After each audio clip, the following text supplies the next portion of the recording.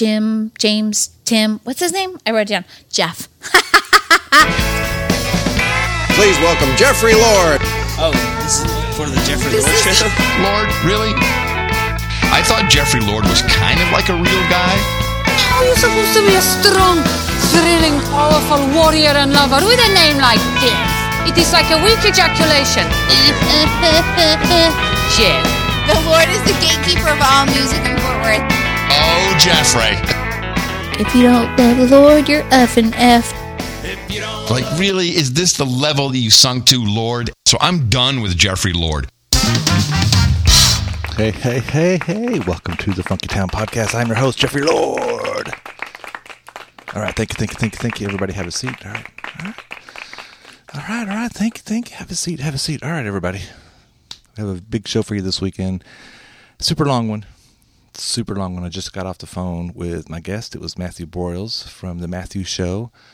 You know him as a local singer-songwriter around town.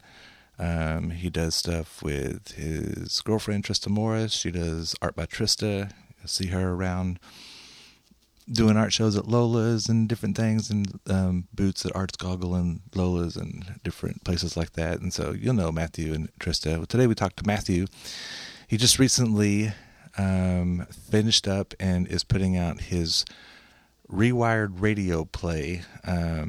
He wrote a book back in 2016, I believe, called Rewired, and he turned it into a radio drama for podcast listening pleasure. You can find it online, radiorewiredplay.com, and you can also go to iTunes or Spotify or Podbean or Bandcamp or YouTube or wherever you like to listen to your stuff at. You can find it there. It's got a couple episodes out that come out every Wednesday, and so we talk a lot about it. We talk a lot about a lot of things. Like I said, I was on the phone with him for about 2 hours. I like Matthew, and I like to talk to him. He's got a good perspective on just music and life and art and all these kinds of things. And so we talk about all that kind of stuff. I hope you enjoy the conversation. I don't want to talk too much here because we have so much coming up that I don't want to overdo it. Talk a little bit about Arts Goggle. That was yesterday. We had a lot of fun at Arts Goggle. Was there with the wife all day long. Saw lots of you out there. Chillamundo played last night. Hint of the Archer played last night. Both those shows I wanted to be at. They both started at 10. We didn't get home until 11:30, so I missed the Chillamundo show. It was a reunion. Caleb was in town. I got to see Caleb yesterday, talk to him for a little bit. I did see Denver, talk to him for a little bit. I saw Richard, Hint of the Archer, got to talk to him for a little bit. Richard was in town, and so Chillamundo hadn't played together for 5 years. With those four, with Nick Tittle and Caleb and Denver and Neil. They haven't played together in like 5 years. Caleb lives in Arkansas now, and so it was a big deal them playing last night. I really wanted to go to that show, and of course Richard lives in Colorado now, so he doesn't play that often. So I really wanted to go to that show. And me, Motor Scooter played at midnight, and by midnight I was in bed asleep. Sorry, you guys. I was beat after yesterday, but it was fun, and I did get to see as many bands as I wanted to see. I did walk down. I saw a little bit of J.O.E. I saw some Jaybirds. I saw a little bit of Celestial L'Amour. I saw this kid. I don't know how old he was. I want to say he's 12, but if he's 14 or 15, he'd be insulted for me saying he's a 12-year-old. I don't know. He was young. A young boy playing acoustic guitar, and he was doing covers. When I walked by, he was playing Poison. I'm always working, slaving every day. Gotta get away from the same old. You know what I'm talking about? That don't need nothing but a good time. How can I resist? He's singing that song on his acoustic guitar, kind of countrified, And when you're walking up, you hear him singing, and you're like, oh, who's doing this? And you walk up and you see this young man playing, And I was like, whoa, everybody's sitting around with their phones. And he played from 2 to 6, so like 4 hours. And every time I walked by, he was playing. People were just sitting there. That kid was good. Anyways, yesterday was fun. Arts Goggle was fun. If I missed you and didn't see you, it's a shame. I saw lots of people yesterday. I gave out lots of little Funky Town podcast pins. So, but today's another day. It's Sunday. I'm still pooped. Work tomorrow. So we're going to go ahead and get on with the show. Like I said, we're going to talk to Matthew from The Matthew Show. He's got tons of music out there under The Matthew Show on Bandcamp, tons of records. I pulled a song It's called Texas is Trying to Kill Me. I meant to ask him about it. I don't know if it's new or what have you, but it's actually on Trista's YouTube page. And it's just Matthew with his acoustic guitar singing the song, and I was like, I like it. I like it a lot. So I'm going to play it. Texas is Trying to Kill Me by Matthew Broyles. And after that, we have the interview. Peace. Love y'all.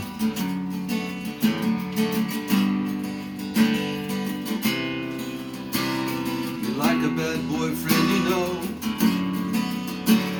You tell me you love me, then you push me away.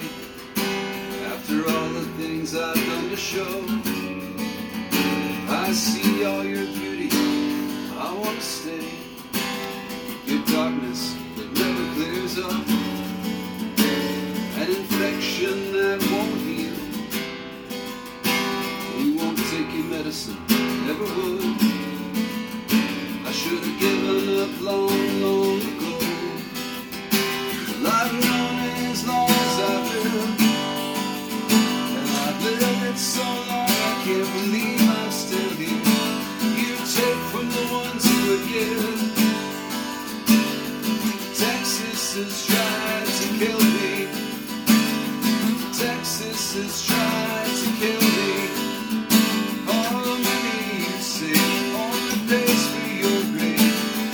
Texas has tried to kill me. And oh God, I fear when it will.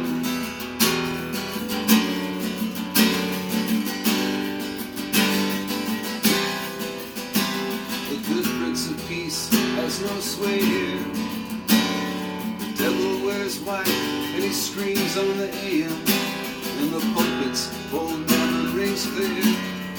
And the children they shake in their classrooms. You don't give a damn for your people. I learned it so long ago. Yeah, you drove me away, but I came back. Now the klaxons are blaring once more. Well, I've known it as long as I've lived, and I've lived it so long I can't believe I'm still here. You take from the ones who would give. 'Cause Texas is trying to kill me. Texas is trying to kill me. All the money you save, all the pays for your grave. Texas is trying to kill me. And oh God, I fear one day it will. Beautiful nights, the music poured over a heavenly dome of stars. The smiling friends at the bar, the people who know who you are, and the mountains of mystery darkened by history. Nothing new under the sun.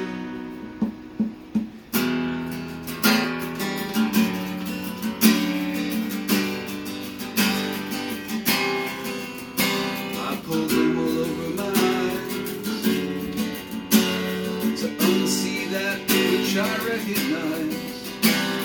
A feeling familiar as breath, the boot of the brutes pressing into my neck. The throngs that pour over your border, they don't yet know what I know. But you taught me since I was a baby. What's plain once you gained your home. And I've known it as long as I've lived.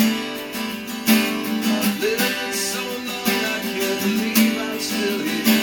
You take from the ones who would give. Texas has tried to kill me. Texas has tried to kill me.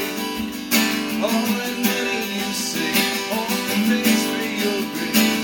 And Texas has tried to kill me. And oh God,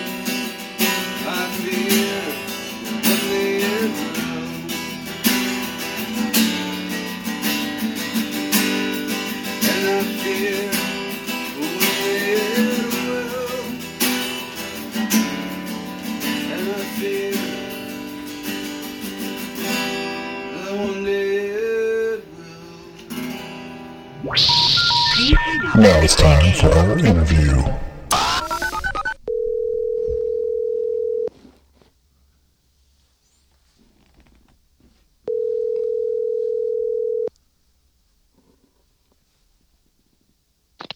Hello. Matthew Broyles, Jeffrey Lord. Yes, sir. How are you doing? Pretty good. I'm placating a cat right now. So there's a stray that wandered up and screaming one night, and I let her in, and she popped out 2 little babies in my closet. So, so I guess I have a cat. I think you have 3 cats. Yeah. So the problem is that she's still in the heat, so she's kind of yelling at the window right now. But I haven't gotten to get her spayed yet. We're going to do that at the end of the month. So how long ago did she pop out kitties? That was in August. Oh, okay. So I thought it was like this week. I was like, man. No. It was, well, but she's still in the heat. I think so. And plus she's just restless. She just wants to go outside. Yeah. But I ain't gonna let her out there because I see the dad out there. I know it's the dad because the babies look like him. So I think she would get predators within a pretty short order. So I am keeping an eye on her. So that's been the prime adventure of my life in the last couple of months. But yeah, we have a porch cat. Man, this cat's tough. He's been with us a few years. He was with us through that big freeze in February. Oh wow! But he's apparently, I think, like a house 2 doors down. I think they moved and just left their cat. Yeah, and I think that's what happened with her because she was clearly, I think, had been domesticated before. She was comfortable around people, but they didn't get her fixed, of course. So yeah. Now this one, he never wants to come in. We'll bring him in, and he just wants out. And so we just he's just outside all the time. I figured it would be. I wasn't thinking clearly. I was like, oh well, when it gets cold, she might want to come in, but I didn't think about the fact that she wasn't fixed. So because I didn't know if she was fixed, I guess. And there were more pressing reasons why she wanted to come in. Yeah, no, you need to keep her in at this point, just not to have more out there. But now she's getting her operation on November 1st, and then she'll have a little recovery period from that. And then after that, then we might just let her out and see what she wants to do. That's the little ones are cute though. The boy cat particularly he's very comfortable being a house cat. He just wants to eat food, snuggle with you. So, yeah. And then there's a little girl catty too, she's a little more feisty like her mom. Mm-hmm. But it's kind of funny to watch them become little terrors. Yeah. No, I always grew up with girl cats, but Dinah always has. It's most of what I've had. Yeah, and Dinah always has boy cats, and really, I think the bad rap that cats get about being bitchy and things like that. It's girl cats. Boy cats are pretty cool. That's the thing really about chill and kind of lap cats and things like that. The boy cats that I've had have tended to be more low key. Yeah. Like right now, you can hear her screaming back there because she's in heat, which is a whole other type of hell. But I had the first cat I had as an adult was a female Maine Coon, and man, she was kind of a terror. And I was the only person in the world that she liked. Everyone else could just go to hell. Like she would just attack them and tell them to go away. And she particularly didn't like it when I brought women over to the house. This was very territorial. And none of my boy cats have been like that. So funny. It's kind of hilarious. Now, I think if I do end up keeping any of them, I might end up keeping this boy one because right now he's just sleeping on the corner of the couch while I'm sitting here. He's very chill. Yeah. Yeah. So we have an inside cat. It's a boy cat. It's an orange tabby. And see, I had an orange tabby before. And he was pretty good cat. He was wild though. He liked to go outside a lot. He's always trying to, but as soon as he gets outside, he gets scared and he runs and hides in the shed, and we have to go get him. It's like I had a male Maine Coon who was, I think he was like an attempt at a purebred, but he was cross-eyed and kind of inbred, and one of the dumbest cats I've ever had. But he was the sweetest thing too. But you'd try to put him out for a minute, and he would just kind of stare at the outside and then turn back around. He didn't want anything to do with it. It's like, no, it's cool in here. I'll keep the air conditioning. So I don't know what we're going to end up with all this, but it's an adventure. So are y'all recuperating from Arts Goggle? My gosh, yeah. So I went and helped her set up in the morning, and we got all that rolling. Of course, it was a little hotter than last year, and But then I had a show over at Jamel that evening, so I went to go do that and then came back and helped her tear down. But we ran into pretty much everybody we knew in the whole town, you know. I know. Somehow I missed y'all because I walked down there and I just... Yeah, she was right in front of Evoca, but it's hard, you know, like there's so many booths, like it's hard to catch everybody. It really is. I was telling Diana, I was like, I walked up and down a couple of times and I go, and I've seen everything, but there's no way I've seen everything. I go, because you can see all this stuff, but you're not comprehending everything you're seeing. No, it's not possible. And, you know, you just know that and just kind of take in what you can. Because I just even today, you know, talk to people and like, oh, well, I didn't see it. I was like, yeah, because I'm looking at some of the pictures. I probably did see it, but didn't see it. Yeah. I'm sure that was. I'm looking at some of the photos and stuff, and it's like, oh, I missed that. How did I miss that, or whatever? But yeah, you know. It's rows and rows of white tents, plus food and dogs and stages, and like there's just a lot going on. It's hard for your senses to assimilate. Mm-hmm. Yeah, but it is fun, it's. I think it's kind of a testament to. You know, Fort Worth does have a pretty robust creative community, and thankfully we have outlets like that, you know, as opposed to something like the Main Street Arts Festival, which tends to mostly bring in outsiders. Mm-hmm. So yeah, it's kind of good to have a homegrown one. Yeah, and it's good that it's not like just 2 or 3 blocks. You know, it's like blocks and blocks. And it was 20 blocks. Yeah, and you know, I'm old enough to remember the first few ones, you know, where it was very small, mm-hmm. and just to kind of have watched it over the years grow and grow into this thing, and that it survived shutdown and kept going. You know, I think I think it's a testament to the fact that people around here want that sort of thing, and will support it.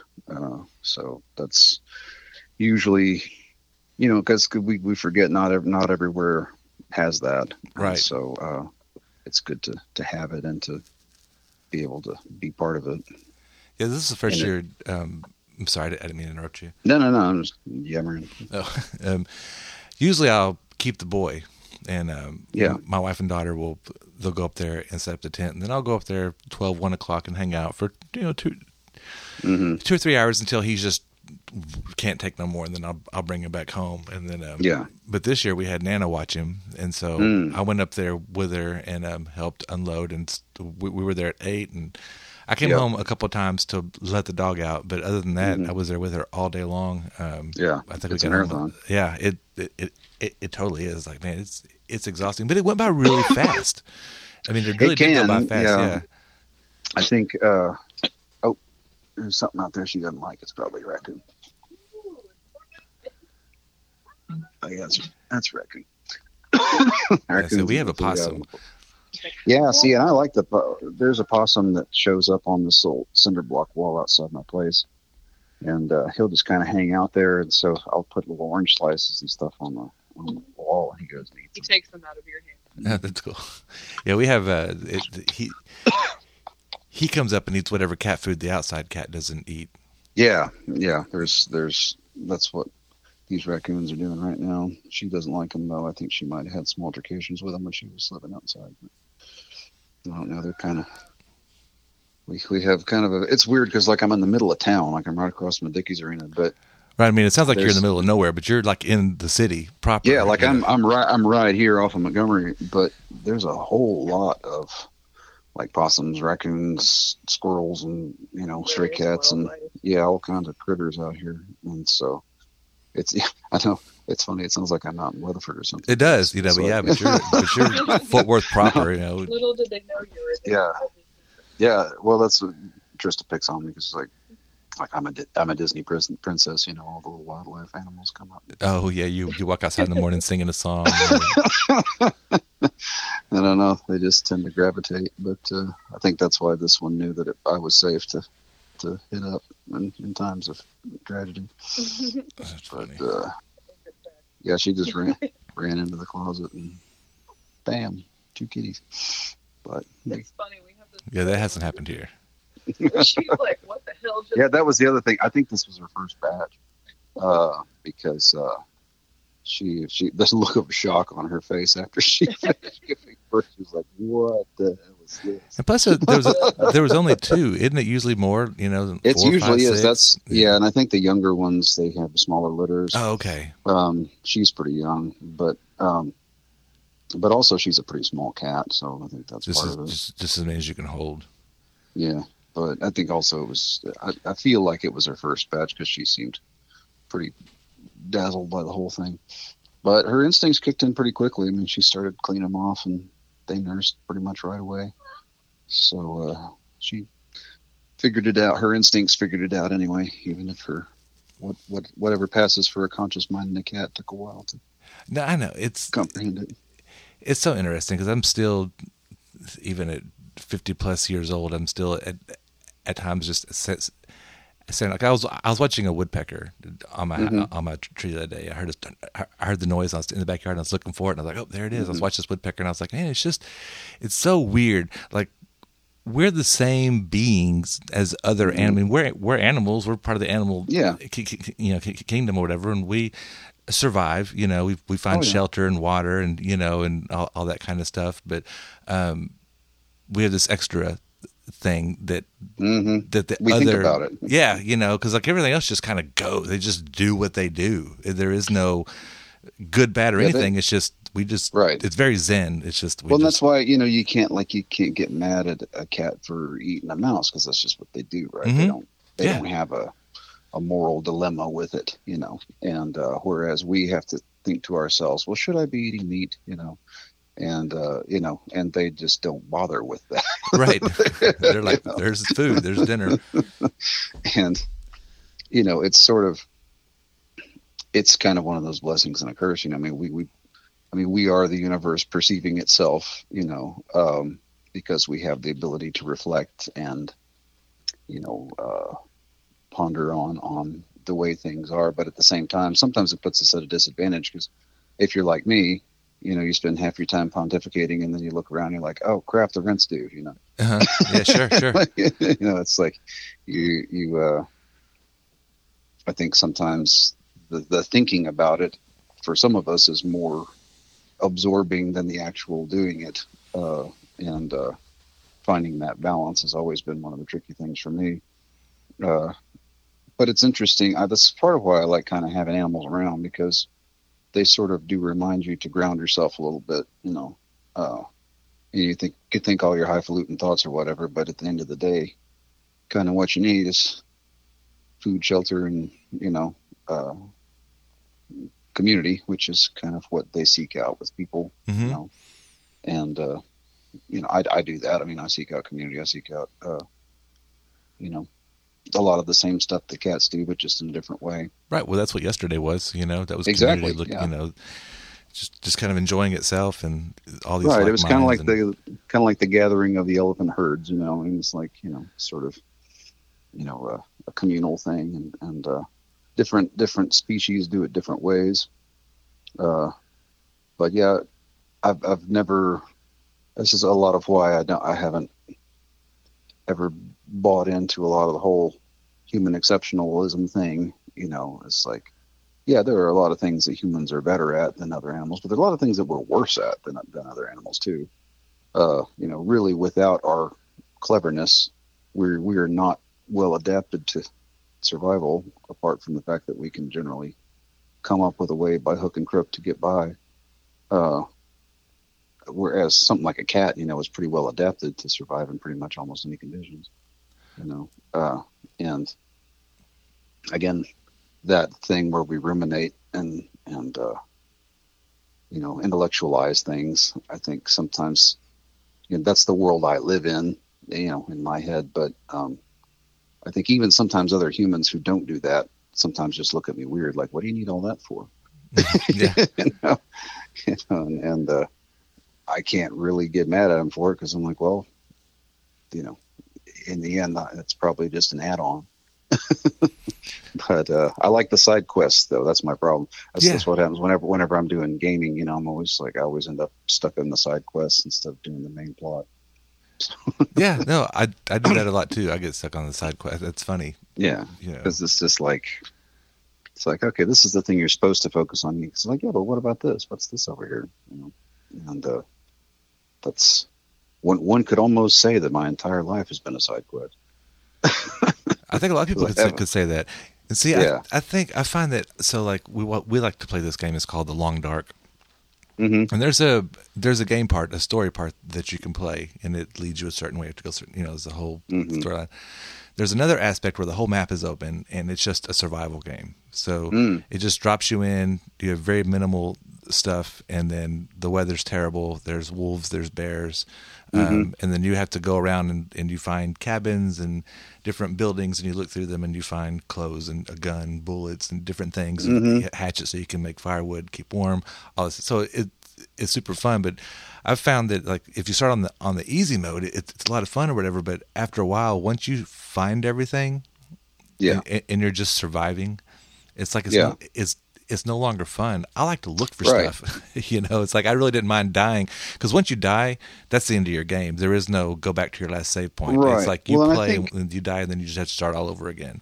And I think that's part of I kind of learned that early on when I used to do some dungeon mastering when I was in junior high, and you would buy the little modules and whatnot that would have a dungeon and a story and all that. But I usually diverged from those pretty quickly because my whole thing was I liked the exploration and the adventure part of it. So I would my campaigns would always go way far astray from what the original objective was supposed to be.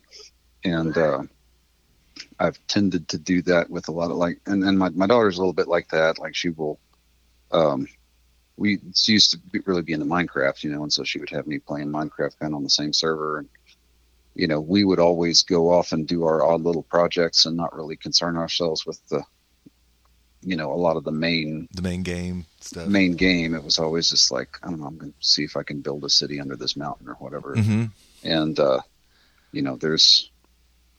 think that's probably a psychologist would have something to say about it, Well, that's what I was thinking. Yeah, exactly. I think there's something to that, your personality type or whatever they say it is. Yeah, I think it is, and I think it's also there's a friend, my friend Jeremy Works. We talk about this, that we both have sort of oppositional defiant disorder, where like we're just against things generally. Okay. And so, like if somebody says this is the way this is, you automatically look for the I'm already like, no, that can't be. Even if you agree with them. Yeah, right, exactly. Yeah, my first instinct is to reject it, and then sometimes later I go, okay, maybe that's right. Yeah. But yeah, it's this weird thing that's in there. This immediately goes, oh, that must be bullshit. So I kind of do that with a lot of situations where if I'm presented with an objective or a piece of conventional wisdom, my first instinct is to challenge it. Yeah, and so it can occasionally make for exasperating people, but sometimes it leads you down some interesting paths. And it can lead you to reinvent the wheel a lot. Yeah, but also it can also keep you from a lot of bullshit and stuff too, because you're constantly questioning it and you're filtering out some of that stuff that you don't have to waste your time on. Yeah, I think so, and I think I've managed to. There's a few cheat codes that are involved with that, where you can, because I have watched a lot of people my age, for a couple decades now, chasing phantoms, sort of, chasing bits of things that they felt like they were supposed to do. And then kind of getting to the point where they've been doing it for a while and go, gosh, I actually don't even like this, and realizing that maybe I just don't have to do this, maybe I could just do something else. And I've always kind of been on that track for the most part, but even so, there was stuff that I felt like I had to do as a musician, but then the more I got to doing it, I was like, well, I don't know if I actually have to do this. I can just do, it's like when I learned that I could just make records at home, instead of having to spend shit tons of money on a studio, and I started thinking, why don't I just do that? That would make a whole lot more sense. And that led me to doing a lot more stuff online and just kind of making things myself. And instead of having to, like, people are always like, oh, you got to go find a label and you got to find a promoter and all that. But my thing's like, I don't know why, like if you could just make the stuff you want to make. And if somebody likes it, great. And if they don't, fine, that kind of, I had that epiphany. I don't know if you know Little Jack Melody. He's a artist out of Denton who kind of does a neo cabaret thing, but he was kind of my musical hero in the 90s. And I was going off on some kind of thing because I was still stuck in that whole, like, you got to find a label, you got to find a manager, you got to get the TCU Woo Girls out there, and I was talking to him about it, and he was like, all I ever do is just make music I like. Mm-hmm. And it just kind of, but that hit me like a ton of bricks, because I was just like, well, that's actually why I got into this. Right. It's just to make stuff I like and not have to worry about the angle on it. And of course, you pay a commercial price for that, but at the same time, I feel like a lot of the wheel spinning that I did during my 20s was because I was chasing stuff because that was just what you were supposed to do. You're supposed to want to try to play frat parties and stuff like that. And I just didn't. And it took a while for me to kind of, Miles Davis had the thing where it sure does take a long time for you to sound like yourself, Uh-huh. And that has been the case for me, really, to try to figure out, how to get rid of all the things that you felt like you had to do and just replace them with the stuff that you actually want to do. And hope that when you do that, there are people who are interested enough in it to enable you to keep doing it. Right. Which, that's always the crapshoot. Yeah. Because there is the honesty portion. There are people who like authentic things that's true and honest and coming from and there's definitely a market for that, There is. There's also a market for people who fake that. People want to buy that fake honesty. Oh yeah, there's a market for the trend chasers. There are people who've made whole careers out of chasing trends, and I used to get really mad at those people, but really, if that makes them happy and it makes their audiences happy, I can't really get pissed at them. But I just know that that's not my audience. Right. The people who tend to appreciate what I do, they like that I do it with complete indifference as to what the culture at large is doing. Like when it was a guy who reviewed that last Apu, the Destroyer record that we put out a couple years ago, and he was like, this is really good, but I don't know that there's a big market for mystical political concept albums these days. Right. It's like, well, probably not, but that's what I wanted to make. So that's just what you get. But that's the funny thing that I get a lot is people like, wow, I really like what you do. But there's no market for it at all, But I think a lot of people think that because they don't think of themselves as a market, and they don't think of the weirdos that are out there as being people who are actively searching. Because I do that, I go searching around for weird shit. And when I find it, like I grab onto it for dear life, I've been getting into Cheek Face, which is this really great band. They're like this perfect cross between They Might Be Giants and Cake. And, really? Yeah, they're freaking great. And I managed to see them at Tulips. And man, just and they're all like freaking 22, 23 years old, whatever. But like have this real wry sense of humor and very, very melodic sensibility. And but they're not on they're not on radio, they're not on freaking the main channels, right? Like you have to hunt them down. And a lot of the newer bands that I'm into that's pretty much the case. You kind of have to find them in amongst all of the flotsam of the internet. And there is so much. Gosh, days, it's intimidating, and especially as someone who creates, when you put your record out, how many other records are being released at that second, so that whole DIY thing, which of course Gen X, that's like our thing. It's now to the point where DIY is at least, 80 to 90% of what there is. And, but because of that low cost of entry, everybody does it. And so it takes a while to filter through the ones that are, because even if you're making a record yourself, a lot of times people will make a record themselves, but they still try to make it sound like the major label people, like, oh, well, I want this to sound like, Dua Lipa or whatever. Right. You just kind of mimic the same kind of production tricks and stuff that the big instead of, but to me, I would rather have somebody do something weird, that does sound independent. There was a record a few years ago, hell, it was probably 15 years ago, Rosie Thomas, called These Friends of Mine, and she had been on a major label and had been doing it like the standard way, but then she made this record with Sufjan Stevens in his kitchen, basically, and it sounds like it was made in a kitchen, and it sounds great. It's got a really homey, personalized feel to it that you wouldn't have had if you were in a big studio. And I love when people do that. I heard about a character named he went by Iron and Wine.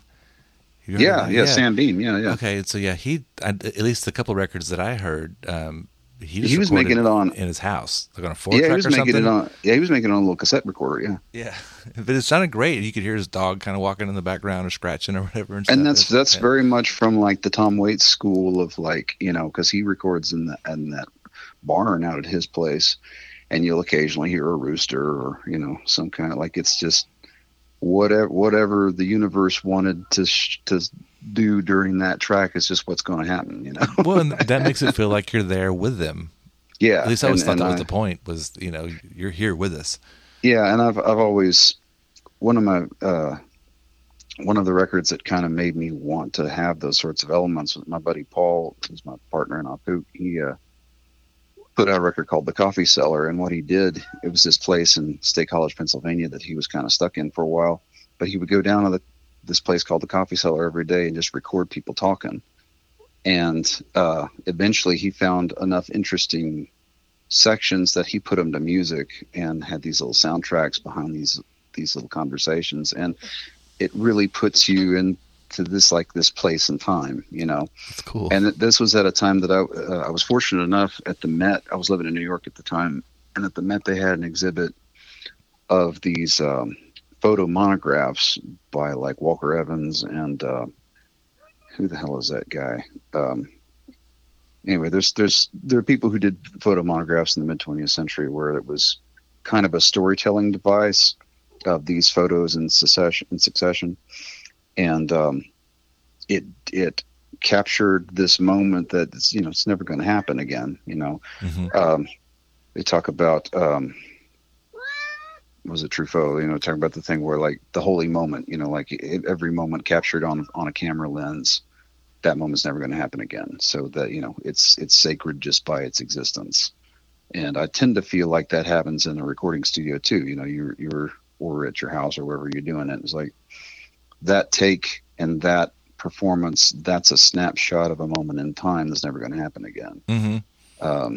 And so that's part of why I think it's important to record these things. Sonny Rollins had a thing where it was like jazz should never be recorded. If you weren't at the gig, you missed it, and, I respect that position, but I also think that for those of us who want a window into the past, I mean, that's why you have things like books, like if you want to get in the mind of Voltaire, hundreds of years later, you can do it, even though he's been long dead.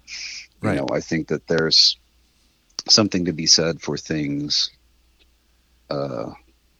being documented and capturing that moment for posterity. And even if, it's not something that has millions of people who ever see it or hear it, sometimes those very intimate things, that first Apuk record was written on, we did off this H.P. Lovecraft short story called The Silver Key. And it was not a story that most Lovecraft fans even knew. It's a very short kind of introspective piece, but it talked about it was sort of a midlife crisis piece, of like, I've lost the key to the gate of the dreams. How am I supposed to, where do I get the magic back? And I was at that point in my life too, where I was trying to figure out where how to find the magic again. And that felt like a very personal conversation between me and Howard, even though he'd been dead for a while. And even if it's just a very small number of people that reaches, I've had people tell me that things that I've created have been there in moments when they needed it. And that to me is really kind of all the incentive I need to just keep putting them out there. That's cool. Because you don't ever know. Yeah. And most of the people who have liked what I do, I probably will never hear of. I probably won't ever talk to them. Mm-hmm. But it's cool when I can.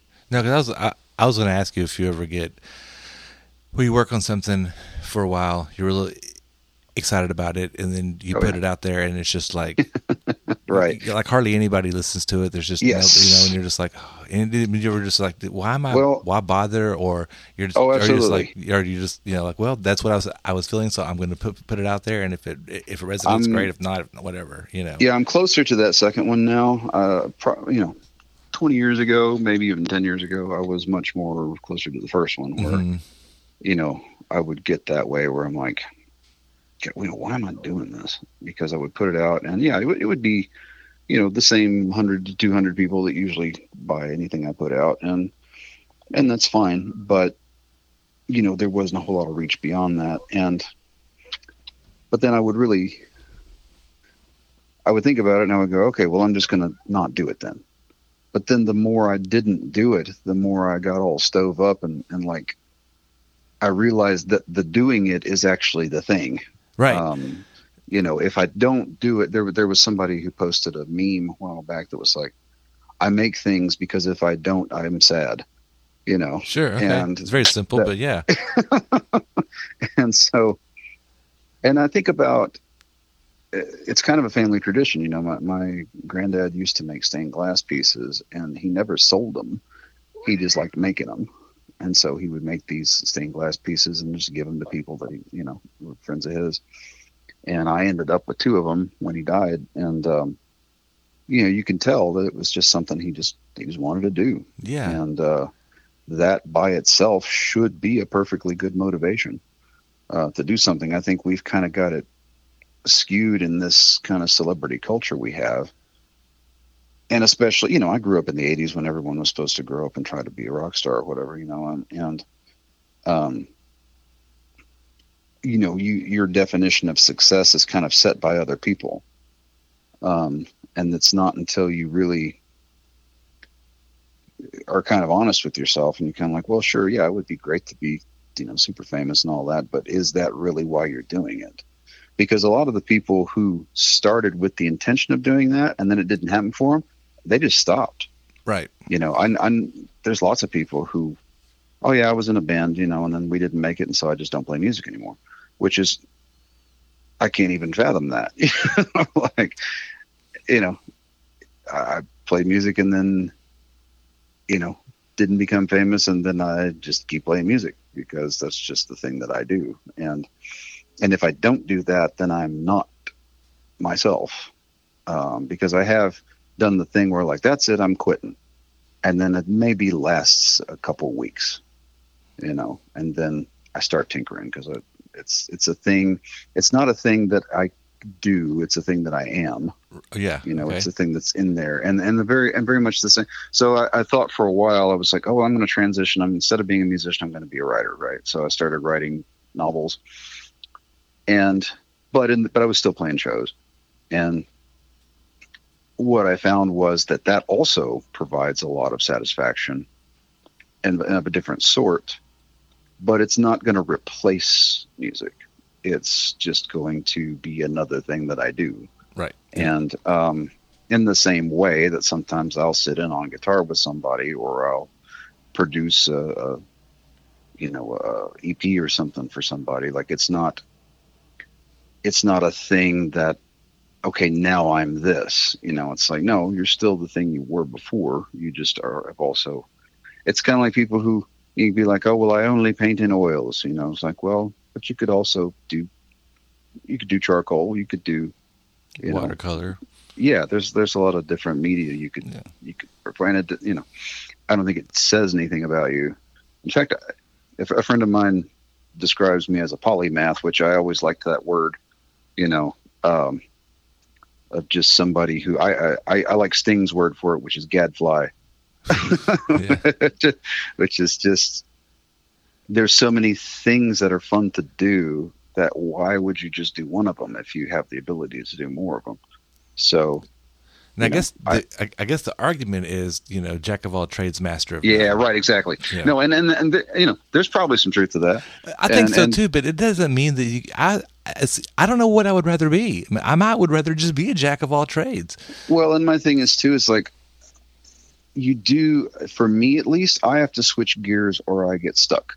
So if I'm working on, so for instance, there's a reason why I started working on the radio player right after I'd finished an album, because I had been working on an album, and I was like, okay, I'm kind of tired of working on albums, so let's do something else, and that's the same reason. So I kind of got burned out back in like 2013, 2014. I was like, man, just gig record, and I was like, it's like this hamster wheel. And so I was like, no, I'm gonna sit down. I'm just gonna write a book, and still do gigs on the weekends, but I'm not going to worry about putting out music for a while. And that was good for me. That ended up helping my music because it exercised different muscles. And so when I did return to writing songs, I added actually a little bit more of a kind of a cinematic quality to them. Okay.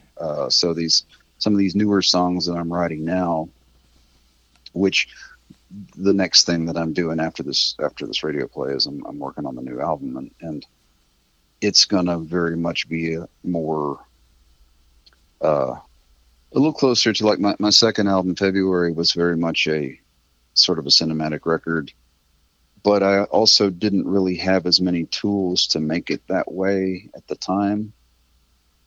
But I feel like this time I have a few more tools to make it a little closer to what I want. So I'm going to try that. Yes. One thing I wanted to do, and when I thought of it, it was an original idea. But when I researched it, isn't that always the case? Yeah, but when I researched this, like I wouldn't be the first person that's ever done it. I think Michael Nesmith from the Monkees did it, and maybe Neil Young. But I thought it'd be really cool to write a book, and then you have a record that you make that goes with, it's the soundtrack for the book. Yeah, Neil Young did that, right? Yeah. Okay, yeah, and so like if you listen to it just on its own, it sounds great. It's just a record, and there's different stories, right. There's different people in it, it's whatever. But if you listen to, if you read the book, and it doesn't explain the songs, it's just you're like, oh, these songs are about these people in these books and their experience. They totally go hand in hand. Yeah, and I think it's I still think that's a really cool. No, there's idea. nothing wrong. Well, because even if it's been done, it hasn't been done much. No, like maybe two people have done it as far as like that I know of. The one that's my favorite is Mark Danilewski was an author who put out a book called House of Leaves years ago, and his sister was the musician Poe, and she did an album that was kind of a companion piece to his book, and that's a really good combo too. Yeah, which is cool too. Like you're just playing it as you're reading. Like whenever you read this book, just exactly, play it. Right, it's just kind of the background music for the. Well, and it's funny because so Rewired started out as a novel, and because a lot of people, including me, have a hard time finding time to read these days, there was a lot of calls for me to do an audiobook, and so I started. But then I was like, God, this is just me talking for hours. And I thought, why can't we have some other people come in, and just provide just a variety of voices? And that's kind of how that got started. But I'm not presenting it as a alternative to the book so much as a companion piece, because you're going to get something different from reading it than you're going to get from listening to it. And because there's things like that. Like I did that recently with, I don't know if you ever read Zen and the Art of Motorcycle Maintenance. It's been a long time. Yeah, and it had been a long time for me too. And so I found a really good audiobook version of it and listening to it, and I got something different out of hearing it than I did out of reading it. there's just different nodes being activated, I guess, and also just different delivery. You know, the way that the guy was delivering the piece, some of the way that he was putting emphasis on things were ways that I wouldn't have thought of. Right. Yeah. So, and again, who knows if that's the definitive way to read those things, but it was a different experience.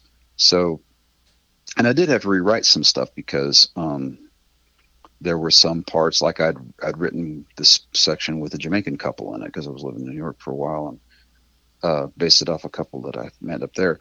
Well, you can't find Jamaican people around here. Okay, sure. Not easily. So I rewrote it to be a little more general, and there's some things that you just kind of have to do for brevity or for, you read things differently than you hear them sometimes.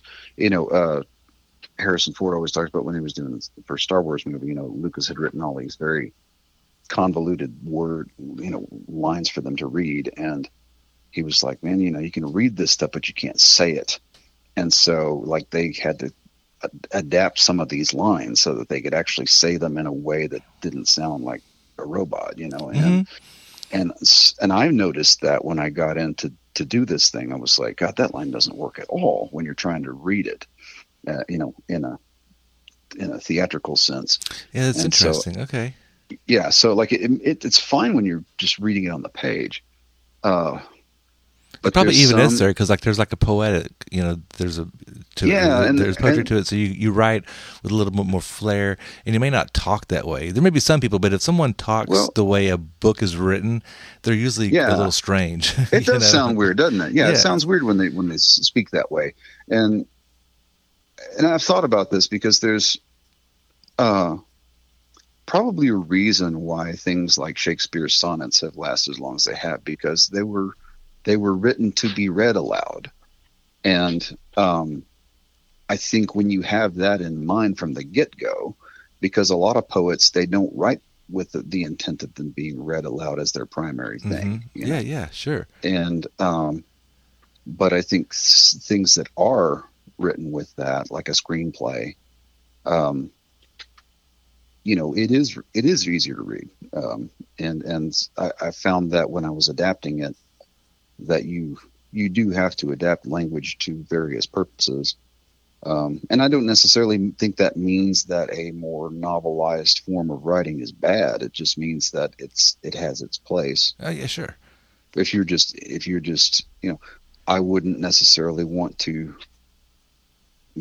read a lot of Tolkien aloud, for instance, like, as it is in the books, because it's very ponderous and a lot of it's very tongue-tying. But the way that Peter Jackson adapted it, it's still formal, but also accessible, and I think that there's a place for both of those approaches. Okay. Yes. I was wondering, you took a book that you wrote from 2016, you're turning it into like a radio play. So I was wondering if you had to make much changes to it, or if you're just like, here's the script and you handed them a book or whatever. Kind of half and half. Like,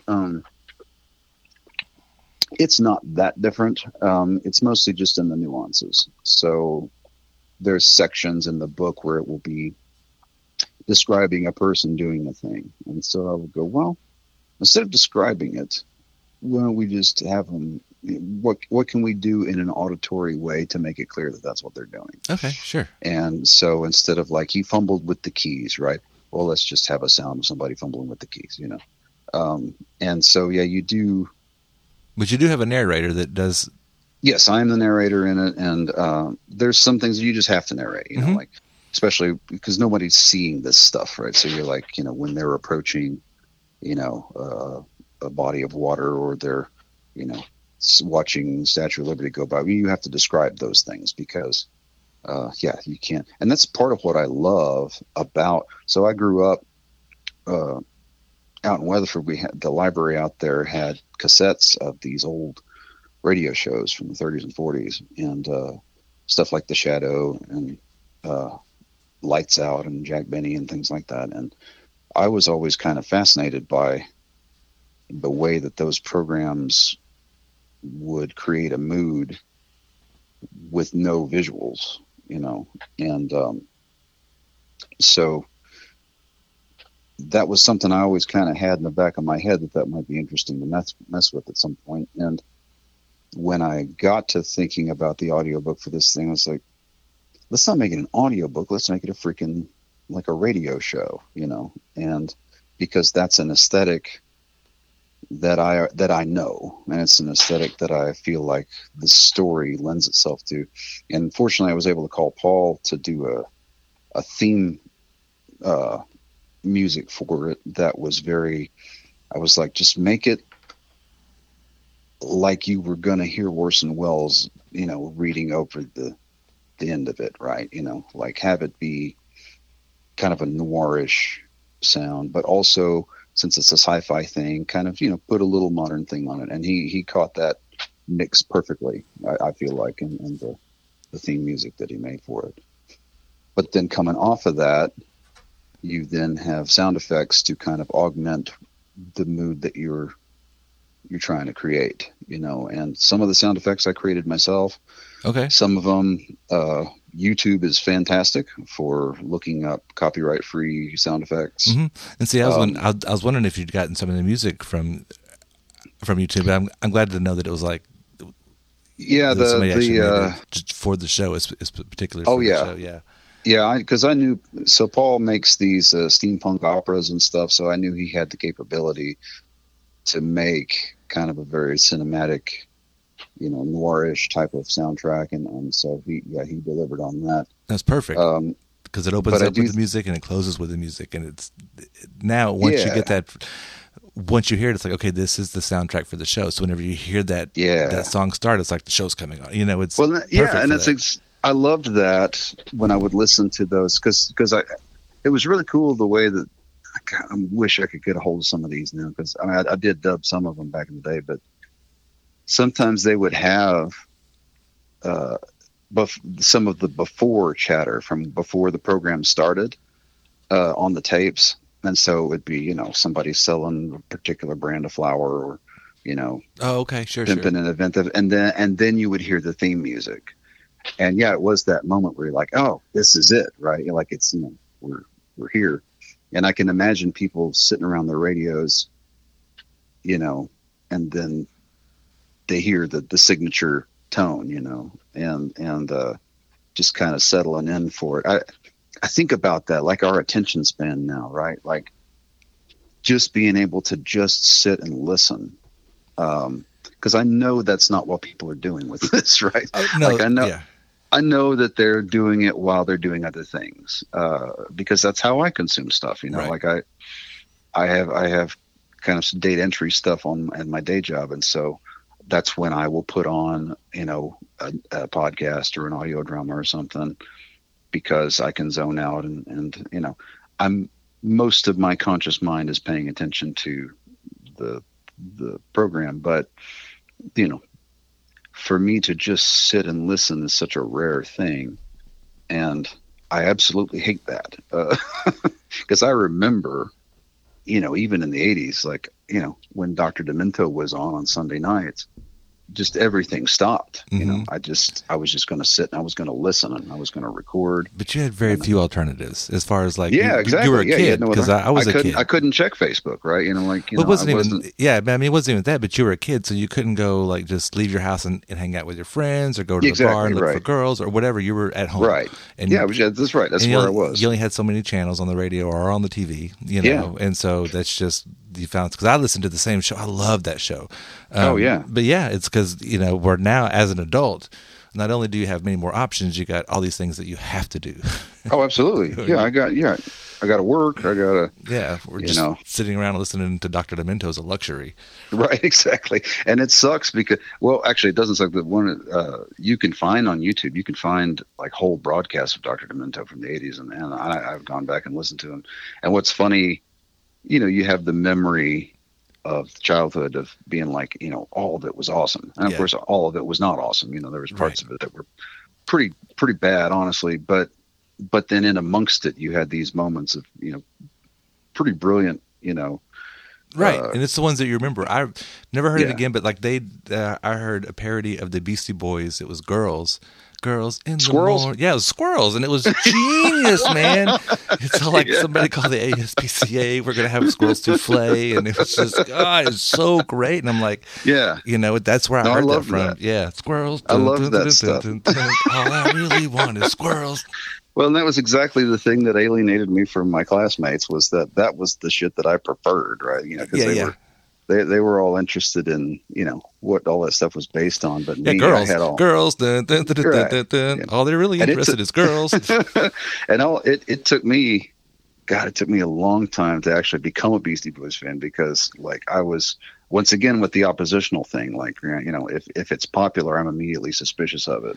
Yeah. And so, but the thing about it is sometimes things are popular for a reason. Right. Sometimes it's because they're actually really well done. I know. And, years later when I was in, Fish Fry Bingo and Shotgun Friday, and we would cover Beastie Boys tunes, it was like, wow, these are really freaking great tunes, But at the time, that it seemed like, well, it's a popular thing, which means it's there to be mocked, which was why Weird Al Yankovic was my hero. Yeah. And still is, really. I mean, that guy has outlived and outperformed a lot of the people who he set out to parody back in the day, but never with like a mean spirit, though. Like he was not there to topple them. He was there to just kind of poke fun at the culture, I think, a lot of times. And that was something that I respected then and respect now. And also just the musical ability. Like his band, they can play anything. Like I saw him live a few years ago, and I saw him back in '96 at the Casa Manana, which was great. But then I saw him like 2-3 years ago, and to me it was an even better show, because they had such a breadth of things that he has parodied over the years, that he can do anything from a Madonna tune to a Nirvana tune to Coolio. Freaking exactly. And that band is just amazing. Michael Jackson. Exactly. So, but yeah, there's something nostalgic to me about creating, even if that's not what people are doing, about creating something that sounds as if people are gathered around the radio listening to it. That's why, I think about sometimes the mood you're evoking sometimes is more important than even the content. Sometimes, it's like if you were able to rap somebody, because there's songs that I like for that reason. Like maybe I don't connect with the message as much, but I like the world they're creating sonically. Sometimes is something that kind of wraps me up. Now it's even better if the lyrical content does that too, but you can certainly set out to create a mood that it evokes a particular feeling. Man, I gotta tell you, that's why I liked the first two Smashing Pumpkins albums, Gish and Siamese Dream. Yeah. They definitely had that. I can't tell you half of what they would say. I would just be like, I have no idea what I don't really want saying, to. I don't want to. Right. I don't know what he's saying. I am one and you are three. And it's like, I don't know what he's saying. I have no idea what any of the songs are about. But I love them all. I crank them up. I mumble all the way through them. And it's hilarious too, because there's a lot of records like that for me, that because back before you could Google the lyrics, you were just kind of guessing, and Lord knows what the hell they were talking about. And I think about that with bands like Sigur Rós. I mean, most people don't know what the hell is going on lyrically, or Bjork. I think a lot of what people are looking for with that is an aesthetic and just a thing that sounds like the way they want to feel. Nick Hornby talks about that. Like how do I want to feel right now? And you can pick a record based on like trying to get to that feeling. And sometimes it doesn't have anything. Now, because I am a lyric oriented person, it does tend to matter to me what the lyrics are, which is part of why, like probably one of my favorite records in the world was The Final Cut by Pink Floyd, because lyrically that thing is to me pristine. But also sometimes I'll put on something that, like that first Gin Blossoms record, like, the lyrics are okay, but the mood is something it's just melodic and, got a lot of energy and I have a bit of a personal connection to that one because I later managed to make a record with the guy who produced it in the studio where they made it. Oh, that's cool. With John Hampton. So, but really most of what the memory it gives me is working in the records. I was working at Sound Warehouse down on South Hewlett when it came out, and it just kind of hit me right. That Tears for Fears record, Elemental too, it was the same thing. Like, I was walking into the other Sound Warehouse, the one over on Camp Bowie one time, right after that came out, and Fish Out of Water was like, it just started up when I walked in, and something about it just kind of just snapped my head to attention, and there's those little magic moments like that, that it's hard to replicate. Yeah. Why a thing grabbed you the way it did. And why maybe it grabs somebody else but doesn't grab you. I'm not the guy who believes that there's an objective measure of the quality of something, because there are too many things that I like that other people don't understand why I like them, and there's other things that other people like and I don't understand why they like them. Yeah, that's the way it is. But I can't tell them that it doesn't do something for them, because clearly it does. Mm-hmm. So even if I don't get it, like the one right now to me is Post Malone.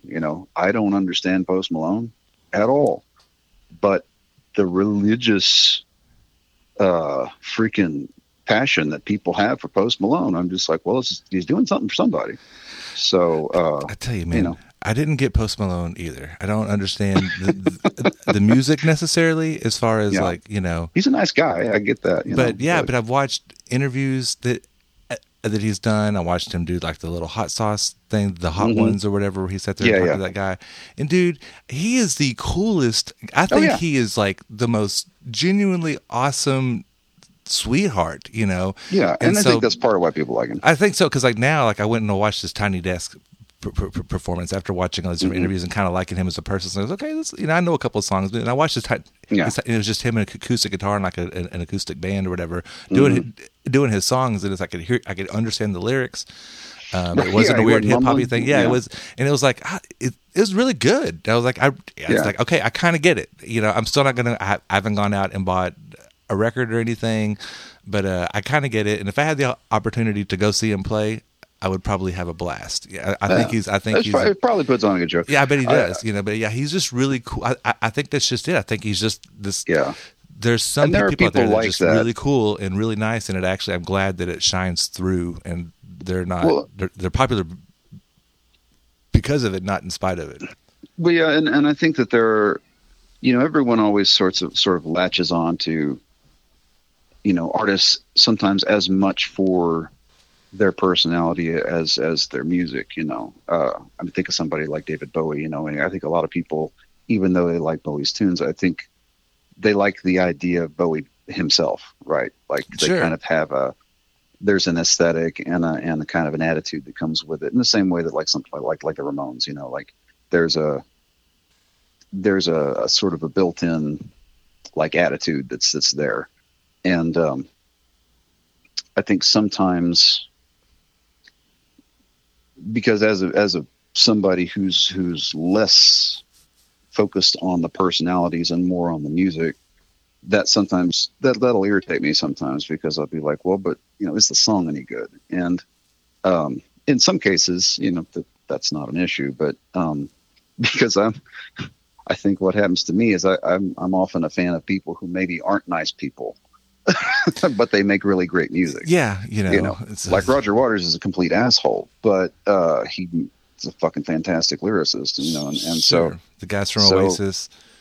Yeah, exactly. Right. Yeah. And a bunch of assholes, but like the really good tunes. They write really good tunes, but yeah, they're just complete jerks. Right. But I'm not going to hold that against them. Right. Like I'm very good at separating the art from the artist, and so when we talk about like, and then maybe a little controversial, but I'm like, when we talk about canceling people, I'm like, but are the tunes good? Like John Lennon used to beat his first wife, but I'm not going to throw away my Beatles records, it's like there are, and from that perspective, I guess I might say there's something of an objective, measure, at least to me, of like, well, if the song is good, I don't really care who the fuck made it. Right. But it's better when they're also cool people. It is better. And I find myself turning the channel whenever Michael Jackson comes on. And I never really cared for R. Kelly anyway, so that's not hard for me. Yeah, that didn't hurt me at all. But no, there's stuff like that. Like there's a Ryan Adams song that I cover, and he's very problematic for a lot of reasons now, and I've debated not covering it, but it's just a really good song, so you kind of hate to not do it. But that kind of, but it's funny, like, because you talk about, if Lovecraft was on Twitter, I would have unfollowed him by now, right? Like there are people who create something valuable artistically, but who just maybe aren't people you would want to be friends with. Yeah. And I don't think that's necessarily a problem. I just think that, what are they? I mean, they are artists. They're there to create things that, resonate with them. And if they happen to resonate with you, maybe there's a little bit of you in them too, But I don't know. But it's a very tricky line, because I guess it depends on what the offense is for one, It is, and it's because there's people, and I think a lot of my stuff is the sexual stuff, but because it's like Woody Allen. It's like I watched some Woody Allen films, and you know what? Oh yeah, they're generally funny. They're really pretty clever, and it's like, of course. And I know that he's an annoying New York intellectual, whatever. Right. But some of his stuff is really, really good, but I don't watch him because I don't like him. I don't watch Tom Cruise movies because I don't like him. Mel Gibson, I don't watch him because I don't like him. Yeah, I do have a hard time with Mel Gibson. But I love Lethal Weapon, and there's been plenty of Mel Gibson movies that I love, but I just don't. Too. So and it's not that I'm canceling them, but I don't know. There's so much out there that is good. I don't have a problem. I don't have a problem kind of doing away with some of the stuff that's, like I was really bummed. I was really bummed that the guy from that 70s show turned out to be a rapist and going to jail. That sucks. It's like I loved him. I loved that Hyde. Sucks so hard. That was a great character. I loved the actor Danny Masterson. I thought he was cool. Yeah. I wanted to be his friend. Right. To be one of my buddies. And it's like now I can't watch that 70s show. I'm still gonna watch the reruns here and there or whatever. I'm not gonna just never watch it again. But I say that and I tell you, the one that completely stuck a knife in my heart was Cosby. Yeah. Because that dude practically raised me, and like he's, Fat Albert and freaking, I had all those records, Sure, yeah, those comedy records. Yeah, and then the Cosby Show, we were kids, he was America's dad. I mean, that was like a huge, huge portion of my childhood. And then, I have flipped around on the odd occasion and found a Cosby Show rerun, and I can't watch it, and it sucks. Yeah, and I've thought about, I still have a lot of those Cosby records on vinyl, and I've thought about putting them on, but it's probably a little different with comedy than it is with music, because with comedy there has to be a certain amount of relatability. But you're going to push the lines and all that kind of stuff, but it does make his jokes like Spanish Fly and things like that. Man, I can't. And God, Red Flag. Like we should have seen that coming. Yeah. But yeah, God, it's so crazy, and well, if the Garrison Keillor, right? Like his whole catalog has essentially been wiped from the internet because of allegations. And it's like one of those things where, gosh, that was like, freaking apple pie, But when it comes to like bands like, say, like the Sex Pistols or stuff, when maybe it's like drugs and you violence kind of expect or whatever. Right, that's when it was always different to me. Not the sexual abuse type things, but when it's just like heavy drugs, maybe even violence, fighting, maybe sometimes it's even women beaten, which I don't agree with, Right. But when there's drugs and alcohol involved, that's a lot of times part of the mix. You just expect that. Yeah, you know what I mean? And so I was reading Phil Collins' autobiography, and he was talking about that, like all the shit he got whenever he, it came out that he was cheating on his wife, and because it was like, how many times had Rod Stewart done that and nobody cared? But they thought of Phil differently. They were like, oh, well, he's like this nice guy. Yeah, he's a straight edge kind of guy. Yeah, but like, and he was like, I'm not proud of it, but it's also like, I feel like the response was a bit not proportional. But that's the deal, is that sometimes rock stars are going to cheat on their wives. They're well, and it sucks, but it's also human. I think it's about perception. It's about what type of person do you think this person is, and when they run afoul of your perception of them, it can be disillusioning sometimes. Yeah. And I feel like sometimes, people always feel like they want to get to know their heroes, and sometimes I've met some of my heroes, and some of them kind of lived up and some of them didn't.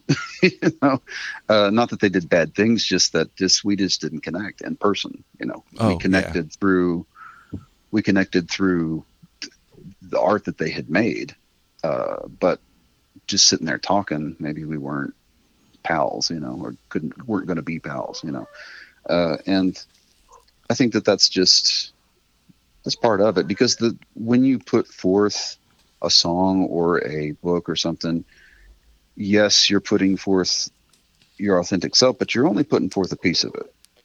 There's all this other stuff that's in you that is never going to make it to the page. That is, it's for you and your family and, the people you have in your life, and it's for no one else. And those aspects are not necessarily, the same as the rest of what you put out there. And I don't know. I don't think that's a bad thing. I think that's just, you should kind of keep something in reserve, I think. And especially when you got all these people, wanting to be part of your life.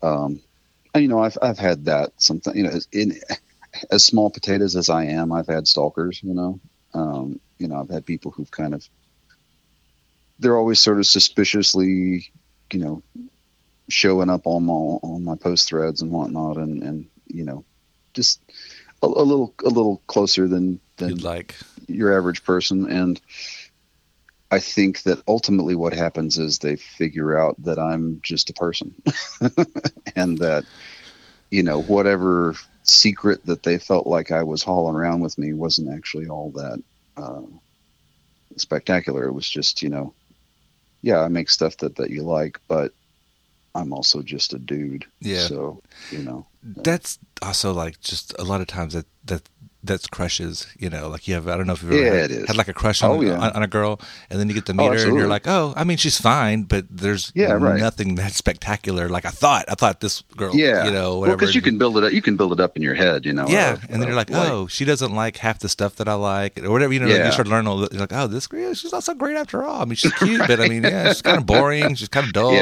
she don't like anything, whatever. No, I mean, I've absolutely had that. Sometimes the fantasy is just better. It is, yeah, and sometimes you got to let the mystery be, and but at the same time, sometimes you don't know till you try either, Like because you meet like, oh, you know what, she's actually better than what I thought. She's like into everything. Exactly. So you never know. Well, and I've had that happen where I've been like, oh, okay, I didn't actually expect that bit of connection there, but there it is, So, and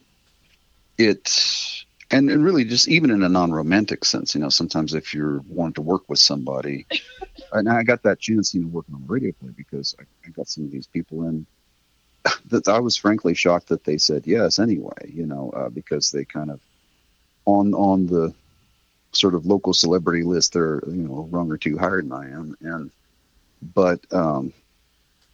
But I was offering them a chance to do something that they don't normally do, and kind of would be interesting. And so, I found that there was definitely some connections with people that I wasn't expecting, and some sort of deepening of relationships that was a good thing. But again, I didn't set out to do that. But yeah, and I think it's cool. I was looking to like some of the cast lists and stuff, it was like Levi Ray is one of them. Yeah. Keegan McEnroe, Stephen Prigmore. Yeah. I know Trista's in there. Yeah. Mana's in there. Yeah. Yeah, it's like, these are the ones that I know, and there's a bunch of people that I don't know. Yeah. And there were some, and some of them were people that I didn't know either, because I just kind of put out a general call. Uh-huh. And then some folks would forward it to people that they knew, and so I got calls from folks who I didn't know, but who were just into doing that kind of thing. Yeah, they wanted a chance to do it.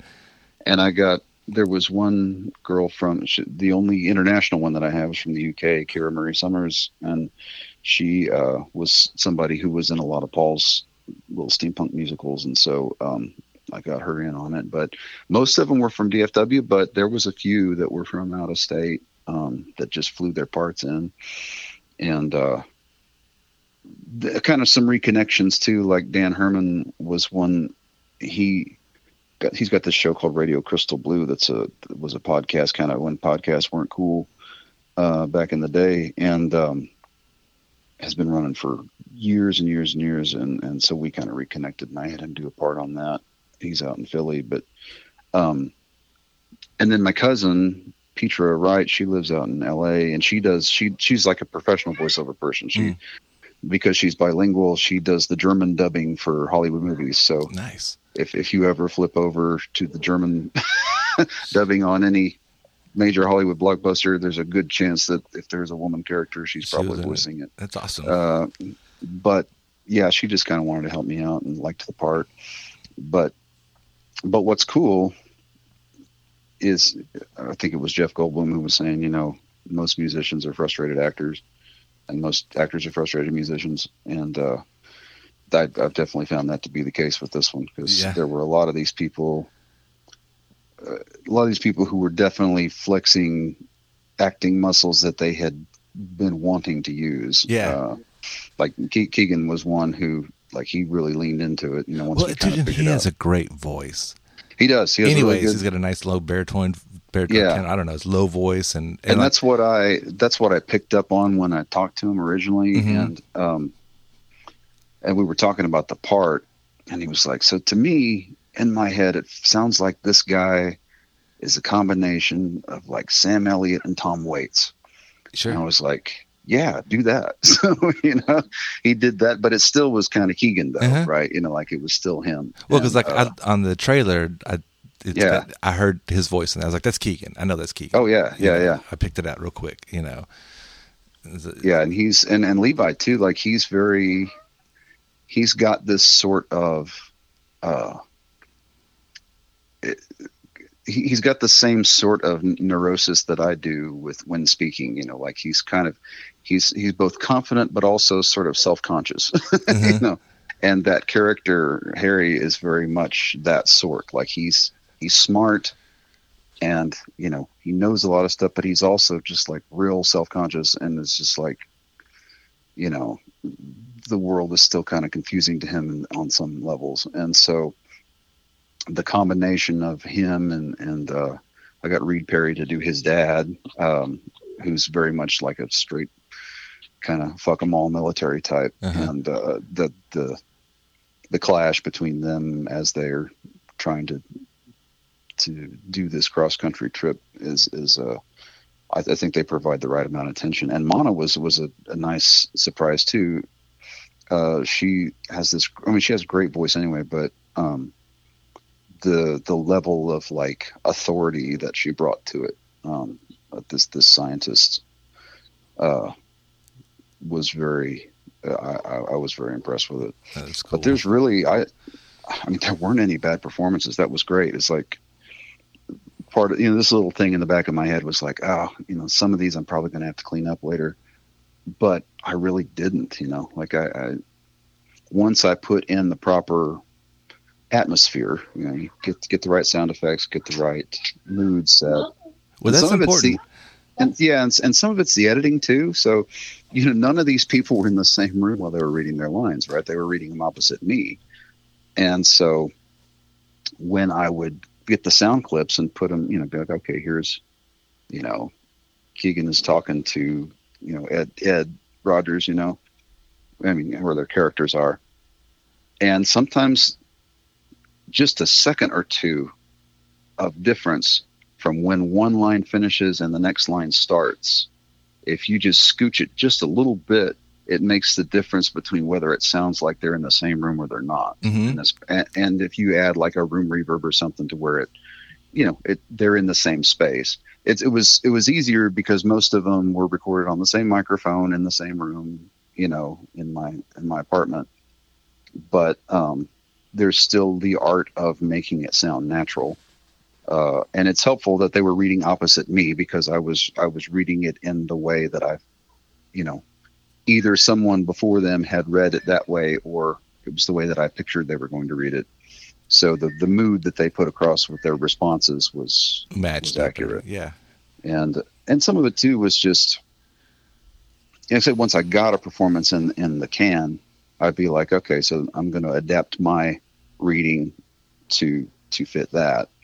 And I had to recast a couple of them. There were a couple of the characters that initially were people who I was less familiar with, and it ended up that they had other stuff that was conflicting. So I had to recast a couple of them, but really there was a lot less of that and more just, as somebody who has a day job and has a kid and has a music career, and, it just takes a while to go through, and because I would get at least 2 takes of everybody, and then you'd have to go through and go, okay, which one of those is the better take?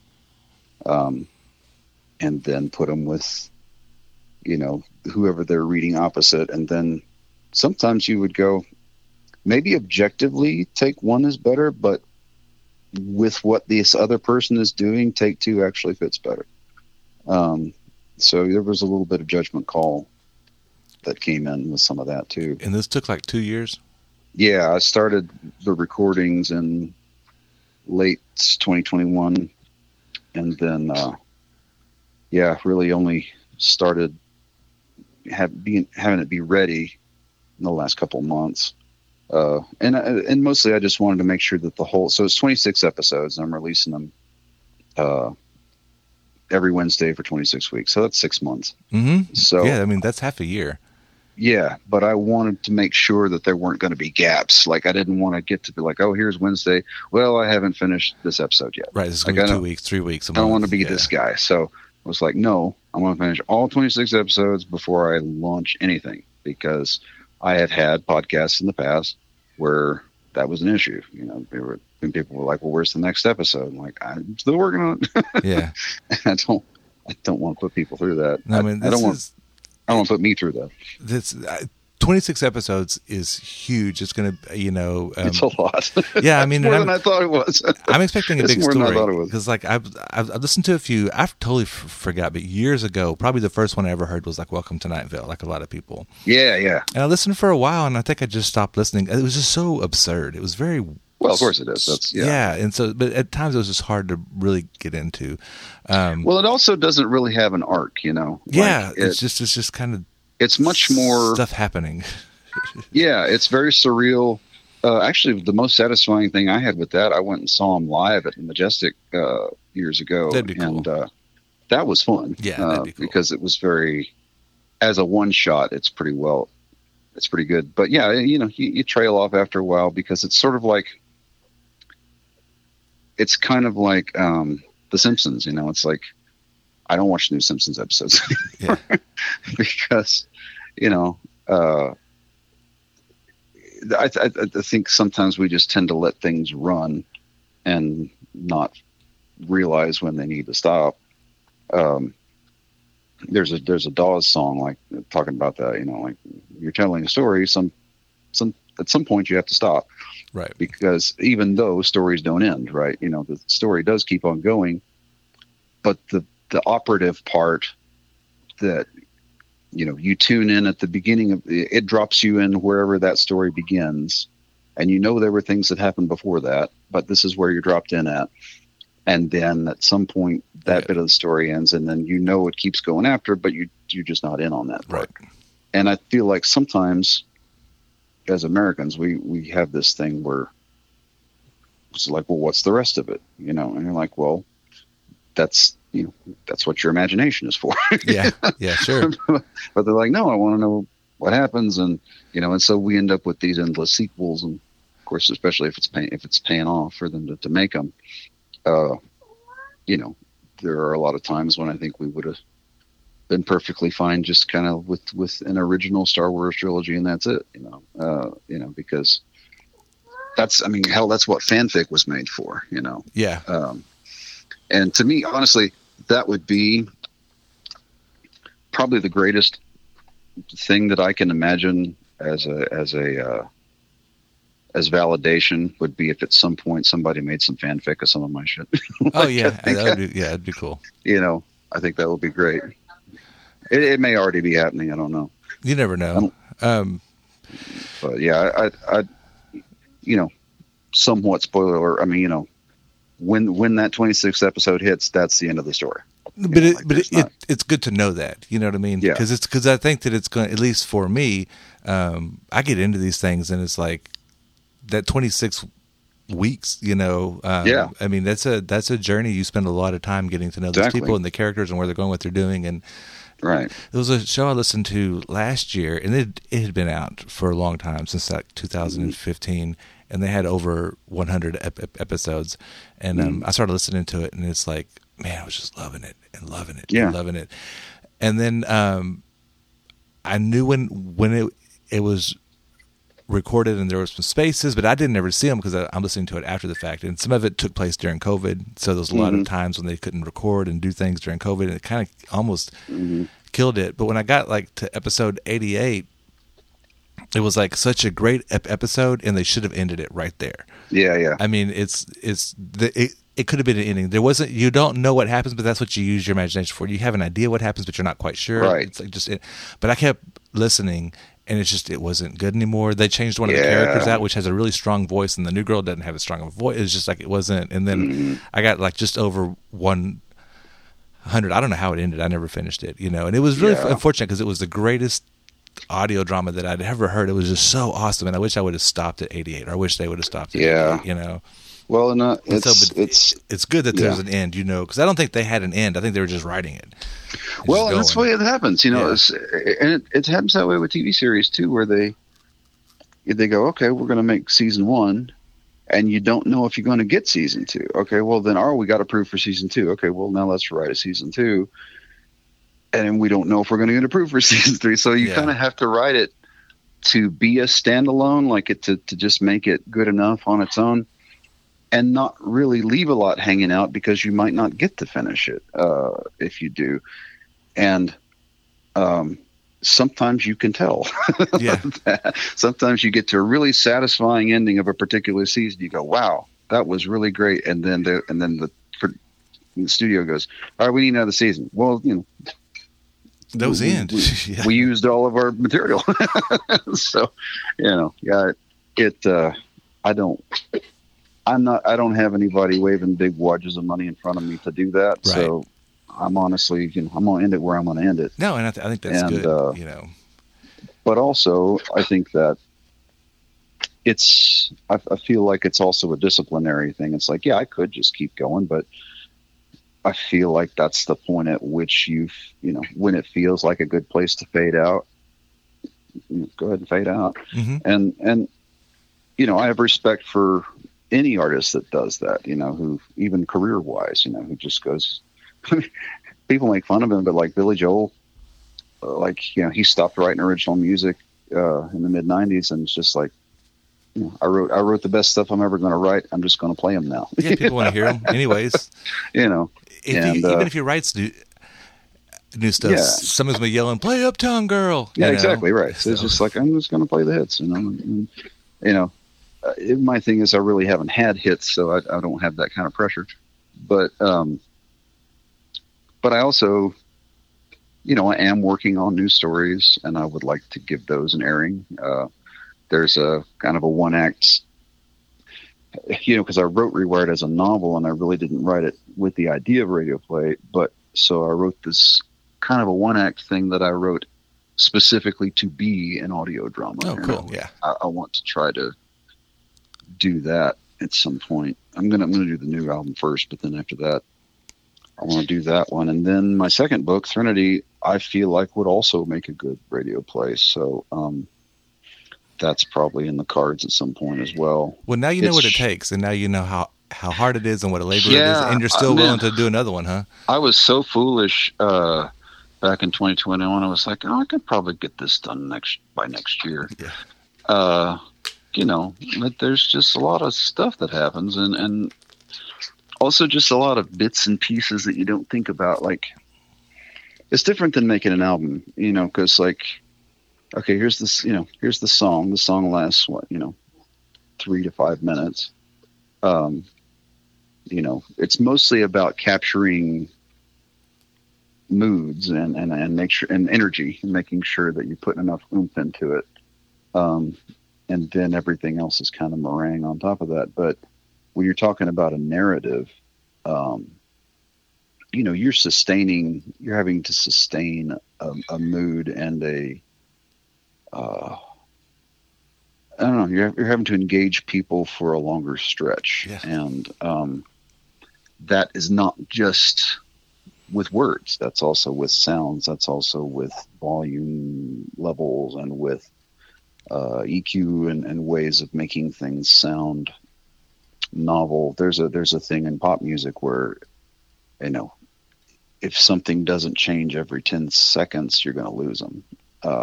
And so even if it's just you added a tambourine here, or you subtracted a guitar line here or whatever, like something has to change every 10 seconds. Constantly changing. Or you're going to tune it out. Obviously, something like a narrative is different than that, but it's not completely different than that. You still have to have something that kicks in every so often to kind of jolt people into some semblance of attention, but which is part of why I didn't want it to just be me reading it, because I felt like the opportunity to tune out is so much greater than if you were actually getting. Because one of the things I like about bands like Pink Floyd and one is that you have different voices. So you're like, Waters is singing one section and then Gilmore's singing another section, and that change of who's reading it sometimes is enough to kind of change your attention span a little bit. And so, like, when my voice ends and Levi's kicks in, or Trista's or whoever, when it's a different voice that steps in, I feel like it makes it recaptures your attention a little bit. If for some reason you started to kind of like doze off, or not doze off, but just kind of escape for a second, the voice changes, like, oh, I'm back, what's going on? Because that's a problem that I sometimes have with audiobooks. It's like, it can be hypnotic sometimes, just the way somebody's reading a story, and especially if it's a contemplative type of story, which tends to be the kind I like. You can your mind can do all these little spinning paths off of it, and then you look around and you go, oh hell, I've missed the last 2 paragraphs. Yeah, you gotta back up. I've done that. Yeah, I'm really, especially when it comes to reading. I'm so bad at that when it comes to reading actual words on a page than I am listening. No, I skip all the time, and then I look back and I go, I think I missed that whole page. Yeah, because if it's a good book and it's making you think about things, well that's all it is. Yeah, you go thinking about things, and and it's one, you could do that with an album, because that's kind of what it does. But you hate to do that with a narrative, because you don't want to. You want to absorb as much of it as you can. Right, and plus people listen to albums over and over and over again. They don't usually read a book over and over again. So usually you read it once. People who have time to read it. Yeah, I feel bad about that, because I really did. I used to spend a lot more time reading, but there's just. I'm at this point, and you can probably relate to this. I'm turning 50 in January, and there are time limits of me getting stuff done that I want to get done. If I'm going to get it done. So, because as usual, it's like I have this stack of projects that I'm like, oh, this would be cool, and this would be cool, and this would be cool, and then. Yeah, but I look at it now and I go, okay, so I got 15, 20 years, before the risk of me really not being around starts, raising its head, and also who knows what kind of health situations pop up in the midst of all that. So, if I'm going to get it done, I kind of feel like I'm on a timer. So honestly, things like leisure time reading sometimes are things that get cut, because I'm like, well, I really need to work on this, maybe that's a wrong way to go about it, but yeah, I mean, I don't know if it's the wrong way or not, but I would say that sometimes cutting the leisure stuff out just makes the other stuff harder. It can. Where, what I mean? Like if you took I'm going to take 30 minutes every day to read, whatever, and then you actually find that the other projects are easier because you've had that 30 minutes to yourself. Yes. To kind of whatever, Well, I'm fortunate in that because I do so many different things, like if I were doing nothing but, working on audio dramas and albums and whatnot, it probably would drive me insane. But I'm also playing gigs, and I'm also helping Trista with paint classes, and, taking the kiddo to, she started writing a bit. So taking her to writing groups and things like that. And yeah, it varies no, it's tough, man, to find time. Well, but, it is, but time, it's just, it also that it fills the rain gauge a little bit too, though. So, I tried to write a novel when I was in my 20s, and I just didn't have enough. There wasn't enough to put in it. But I found that I waited a few years, and the rain gauge filled up, and I understand that. Yeah. And you pour it out, and you're like, oh, okay, there's stuff in here.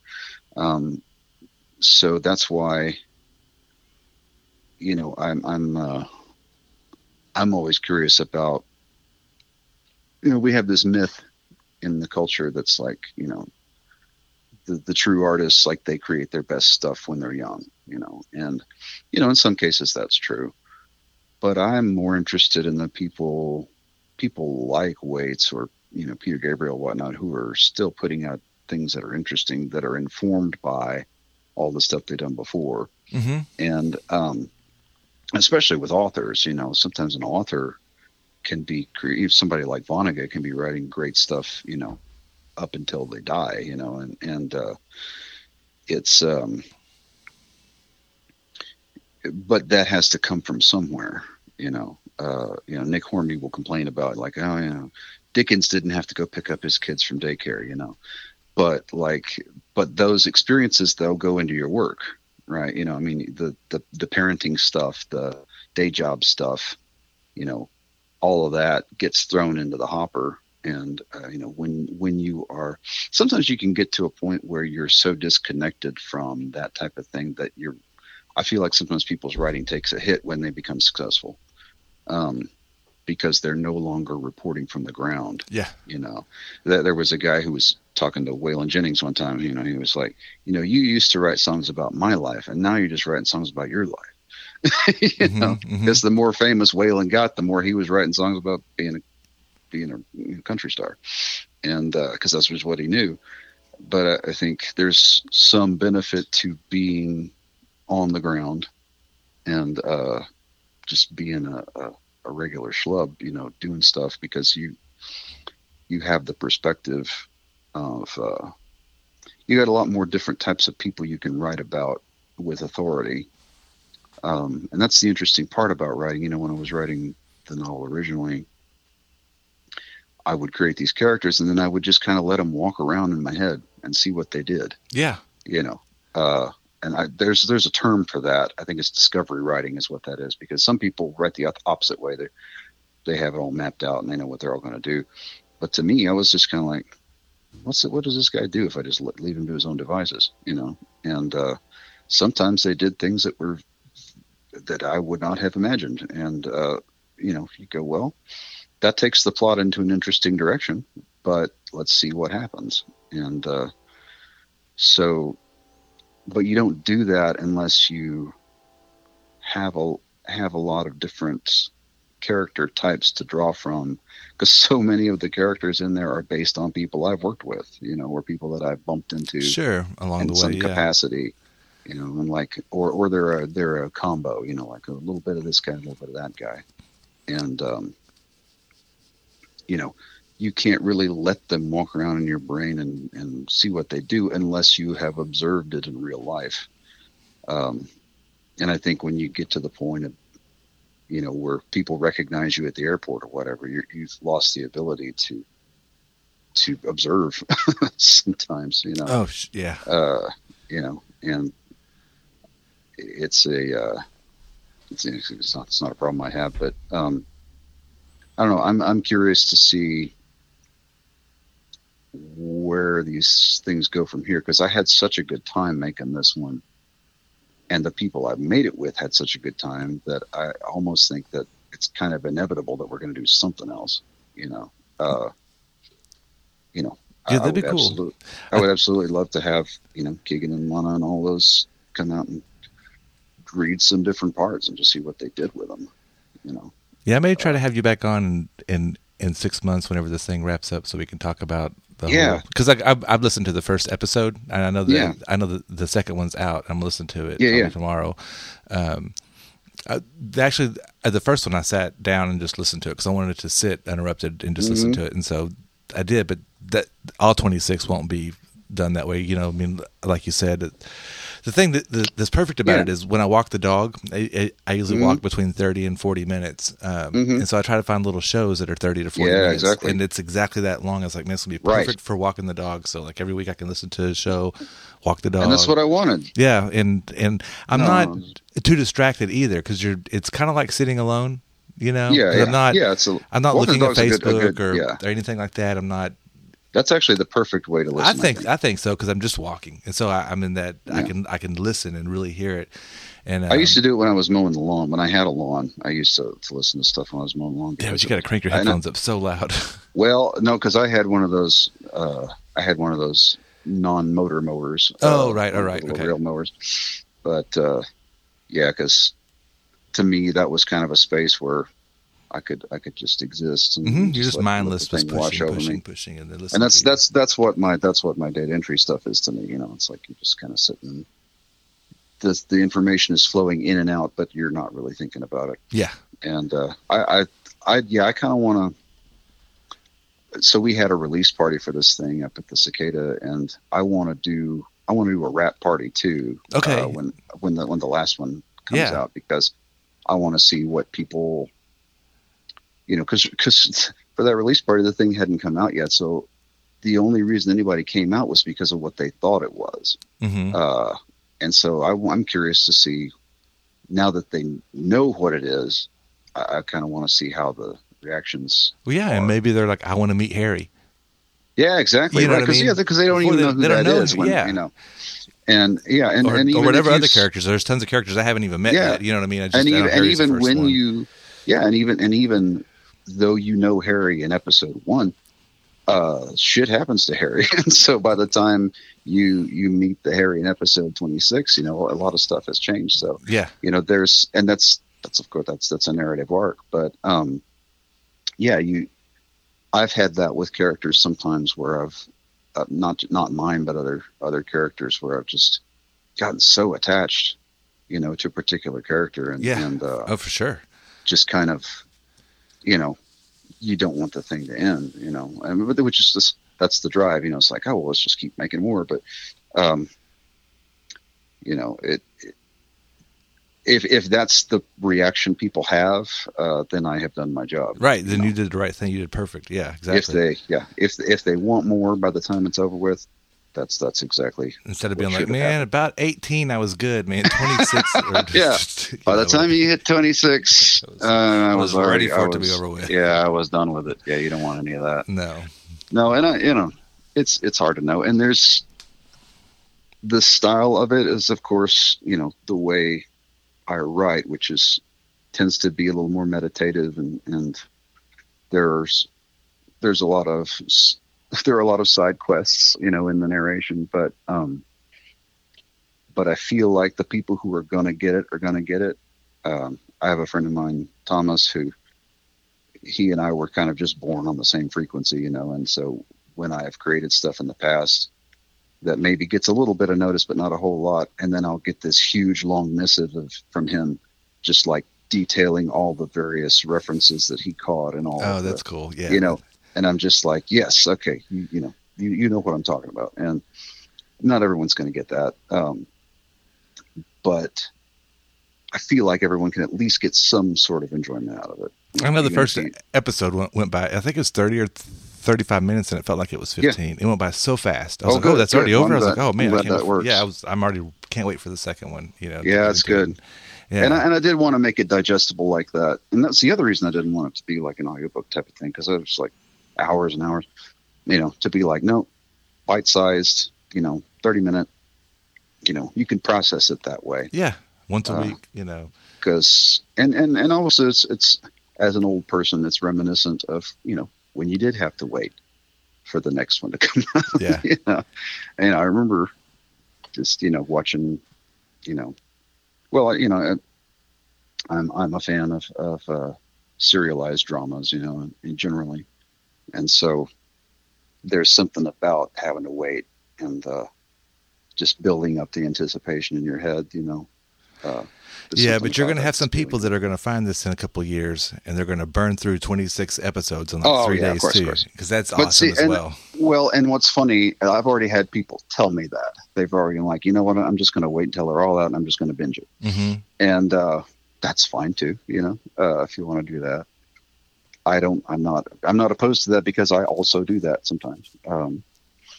So you'll have to wait till March or so to do that. But yeah, and I don't want to wait. I want to listen to every single No. Yeah. Well, and so some of the folks, there's the option for the folks who want to join on the Patreon, because then you get them a week earlier than everybody. Oh, okay. So, cool. Yes, I can't wait. I've got a number of people who are on that who have already listened to episode 3. So oh, nice. It's kind of an added bonus thing, and I think it's the kind of thing that, I've subscribed to that type of thing for some folks, from some artists that I like to get advanced content. I hate to use that word. I hate the word content, but I know it's just what it is these days. I've just defaulted to it. I have I don't even know what it is. The problem that I have with the word, I think it's that I feel like sometimes people use it to devalue things as like a filler, like it's a thing to fill space. But I know that really that's not the way everybody thinks of it. It's just a term. I think it's just a catch-all for. It's kind of androgynous, because it's like it could be music, it could be movies, yeah, books, it could be whatever. anything. Yeah, poetry. And I think that's why people use it, because you don't want to have to say, oh well, this guy creates a blog or just this, because so many of us now are wearing so many different hats, and really like the new generations, like the millennials and Zoomers and whatnot, they are mixing and matching all over the place, because. We used to have a thing like, I remember you kind of would define yourself by what type of music you listened to back in the 80s. It was like, oh, are you I'm a new waver. Are you a new waver? Are you a goth kid? Are you like, what are you? But really now a lot of the young folk, they don't give a fuck about the genre boundaries. They're just like, yeah, this person's an actor and he also has a band and he also writes books, and they don't think of it as some kind of transgression. Yeah. And it's content, it's stuff that they're making. And you can't just use the big word of just art, because it's a little pretentious, but it's also, for a lot of people, it describes visual art more so than other types. So yeah, I will eventually get over my irritation at the word content, but at some point. Well, they can find your content. Yes. On all the regular content platforms. Yeah, and thank you for the recommendation of Podbean, because that's what I'm using to distribute it to all the various podcast platforms. Yeah, because it's on YouTube, Spotify, iTunes. Yeah, all the Bandcamp. Pretty much every major platform. Podbean. Yeah, and the Bandcamp one is the only one where you can actually download it, because it's an MP3 everywhere else. But if you want the full audio quality version, WAV file. Okay. Yeah, because some of us are audiophiles. Yeah. And like to get the full meal deal. And incidentally, even though it's free to download on Bandcamp, if you do want to throw a couple bucks, all the money that I'm making from Bandcamp downloads, I'm distributing amongst the cast because I wasn't able to pay them. Yeah, but I feel like they should get something. So that's cool. If people have a couple of bucks, chuck them in the tip jar. That's kind of the way we're running it.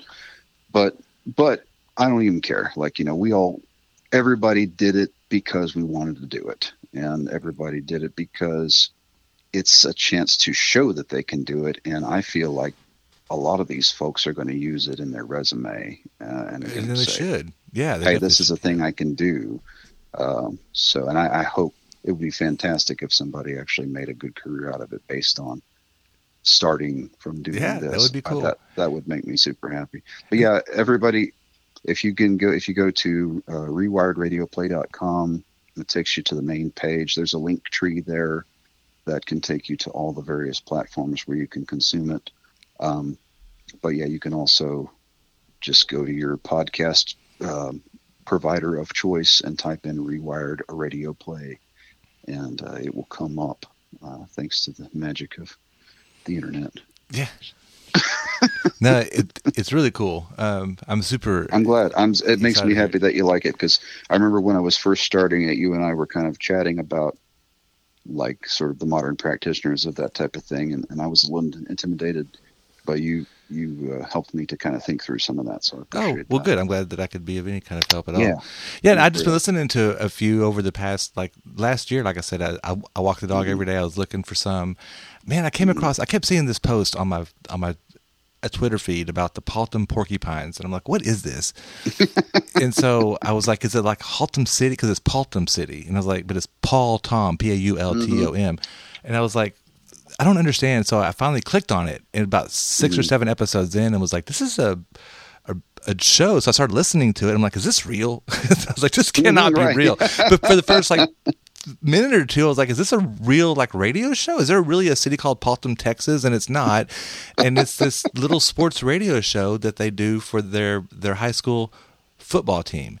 And it came out last year, and every week they talk about the game the week prior, and so, man, like 6, 7, 8, I'm into this. Which is a cool concept. It's great. It's just a local small town high school football radio program it's got ads in it for the different local places around town. Oh, it's great. And I listened, and they came out with another one this year. I'm like, oh, they're back. I'm like, now, especially as somebody who, like, I worked at a small town radio station when I was growing up, and we aired all the ball games and aired all the church services and everything. I'll send you the link to it, because you might get a kick out of it. You should. It's all Texas humor too, because it's all Texas. I'll watch, which I can get with. And I mean, as far as I can tell, I think these boys are in Dallas. They're local. Yeah. I mean, they're local. I know that they're. I think if you get enough Texas references, you're like, okay, there's some type of local connection. Yeah, but they're Dallas local, because there's a sports radio station here, and a couple of guys that are on that radio station, I've heard them do voice bits in there. You can tell. I've listened to them for 20 years. I'm like, this is the guy from the radio. I know this guy. Yeah. And so I know that they're somehow associated with like local ticket radio in Dallas. And different things like that. And so I don't know the guys or anything, but man, their show is funny. And they had like 13, I think, episodes last year, and I was hoping they would come back, because they followed them all the way to the playoffs and everything. That's cool. And then this year they come back and they talk about what happened at the end of last year, and they're following into a new football season. They got a new coach and all this stuff. It's just crazy, man. And it's all made up, but it's so fun. And it's interesting. That's interesting that's a whole thing. Yeah. One of the side benefits of doing this has been that I've found some online communities of people who make audio dramas, and there's a ton of them. There's a lot more than you think. Man, there's a whole lot of people, because in my head I was like, oh, nobody's doing radio shows like this anymore. Well, bullshit. And there's there's a Discord server that I'm on. Okay. That is all people who create audio drama, and people are posting every single day, like, new episode of this. We're working on this open casting call for this. Yeah, there's a group out there. It's not a for thing. I think you're gonna. At least I hope that you get listeners all over the world, because people are into this kind of thing. To where I think, that's what my hope is. Is that it's cool if it's just local, but I don't see any reason for it to just be local. No, even the setting, it starts off in Brooklyn. Yeah, exactly. And I feel like the fact that it's kind of a road trip, and that there are characters from different parts of the country, and also just that it's the subject matter, kind of the dystopian nature of it is something that is kind of has some currency right now. Yeah, it feels like that it could happen in the next 5 years. Yeah, well, which is crazy because I started writing that book in 2007. Yeah. And by the time it came out in 2016, honestly, some of the shit that I was writing about had already happened. Yeah. but just in a way that's different than they are in the book. But yeah, some of this stuff is really probably not that far off from now. And some of it, Stefan, when I first put the book out, he kind of posted a big, review of it. And he was like, like all good science fiction, this is not about the future. This is about right now. Yeah, that's true. Yeah, I think so. And I think that's most sci-fi authors would say that, Star Trek would always do that. We're going to take this dilemma from the current era, but we're going to put it in space, Mm-hmm. and, that enables you to think of it a different way because it's not mired in the various positions that people have, right now.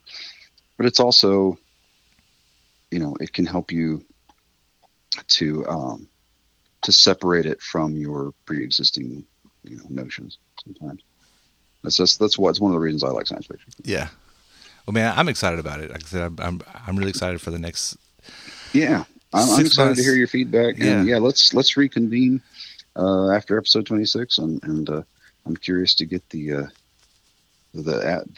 what's it called, the after action report. Yeah, that'd be cool. That'd be cool. And I want to come out. Yeah, and I hope y'all have like a wrap up party so I can come out and kind of hobnob with some of the voice actors and stuff. And I definitely I want to do a rap party. We'll make it work. Yeah, and I'll be posting about it. I'll be telling about it. Yeah, please do. I got lots of friends that'll be in. And that's the other thing is, like, anybody. Sometimes this doesn't always happen, if because a lot of my fans tend to be introverts. Will go, oh, well, I really like that, and then just kind of keep it to themselves. Or you might share it one time. You're like, I'm gonna share this. Yeah, once. you might share it once. Yeah, because I don't want to bother people with it. But exactly, that's my thing. Yeah. And that's what makes me the worst promoter in the world. Because I'm like, well, I already said it once. Yeah. So anyone who listens to it, please, let your friends and family know about it. Anybody that you feel like would get it, or even if you don't, just give it a shot. Yeah, it's free. Yeah, yeah, exactly. It doesn't cost you anything, so go for it. So no, I'm excited for you. I'm excited to hear it. I appreciate it, man. I'm very proud. Yeah, I'm proud, and I'm very proud of the people that worked on it with me. I'm very proud that they took a chance and did something that was outside of their comfort zone and just nailed it. That was very gratifying to watch and to be a part of. So that was cool. And then here at the end, I've got I pulled the trailer off of YouTube, and so I can play it at the end. So because I don't want to play any of the show, because I want you to get all the numbers and stuff for it, But I was absolutely. like, oh, cool, he's got a trailer, which would be perfect, so they can kind of hear it a little bit. And and that's what I tried to do with the trailer, just kind of give people an impression of the feel of it more so than the. Yeah, because it doesn't tell you this is a story about this, and this. Right. And meet so and so who's trying to do this or whatever. It's just. And that's was funny because draft one of the trailer was that, and when I did it, I showed it to some friends of mine, and they were like, "I don't think this is doing it." Like this is too much information and not enough emotion, and so I redid the trailer and pulled out the information, put the emotion, and I feel like it works better. I think so too, and it really gives you a sense of how it's going to sound and feel, which I think is important. I think. Well, right. I think that's what you're saying, but it sounds. Yeah, you're seeking an audio experience. And so and if you listen to these kinds of things, which I haven't listened to a ton, but I've listened to half a dozen or so. Yeah. this sounds like the other ones. I don't mean that in a way like it's no, you know, yeah, I mean it's the quality level. Yeah, I mean totally. It's like this is the real deal. This isn't some guy in a closet trying to do something real quick or whatever. Right. This is a real production. It sounds like the real deal. And so I appreciate that. Yeah, I'm excited because I went to a lot of great lengths to make sure that I talked to audio engineers like, okay, what would you use, for this, and so we got the right gear, we got the right. But mostly, what we got was the good performances and the feel, and even even if you just want to escape for a few minutes every day, every week, it's a good way to do it. Mm-hmm. Great way to do it, dude. Man, this is a little bit longer than I intended, but that's all right. It's always great. Yeah, I know. It's always great when I talk with you. It's good. Yeah, good to talk with you, man. Yeah, but we need to hang out soon. We should. Yeah, we should go grab a beverage or something somewhere. Okay. Yeah. Well, you got my number, and I got yours. I do. All right. Well, appreciate you taking the time, man. Yeah, man, and good luck with all of this. It's gonna be really cool. Oh yeah, I will keep you in the loop. Sounds good, brother. All right, have a good night. All right, you too. Bye. Funky is what funky do. Fort Worth's favorite podcast, the Funky Town Podcast. You remember nothing.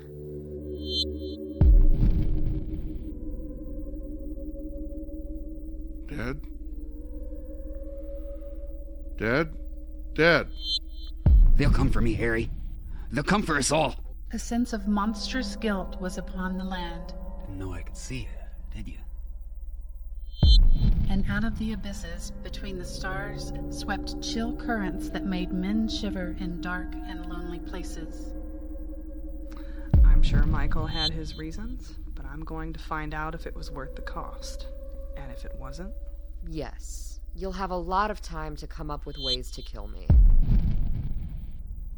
Dr. Nyhart. Gabriella. Genius never sleeps, Gabriella. Sloppy Waylon. You know she's watching. We're on the wrong side of this. Well met, my young man. Unlikely as it may sound, my name's Mist. That does sound a bit unlikely. Figured it was you, Shadow Man. Come on, you redneck skate punk son of a bitch. Don't make me come over there. He's going to use you to start a war. They'll find her, Harry. You can't make it stop. Dad, come on. We ain't out of this yet. Idiot! You know nothing. You made me, Waylon. Turn him off. Turn the son of a bitch off.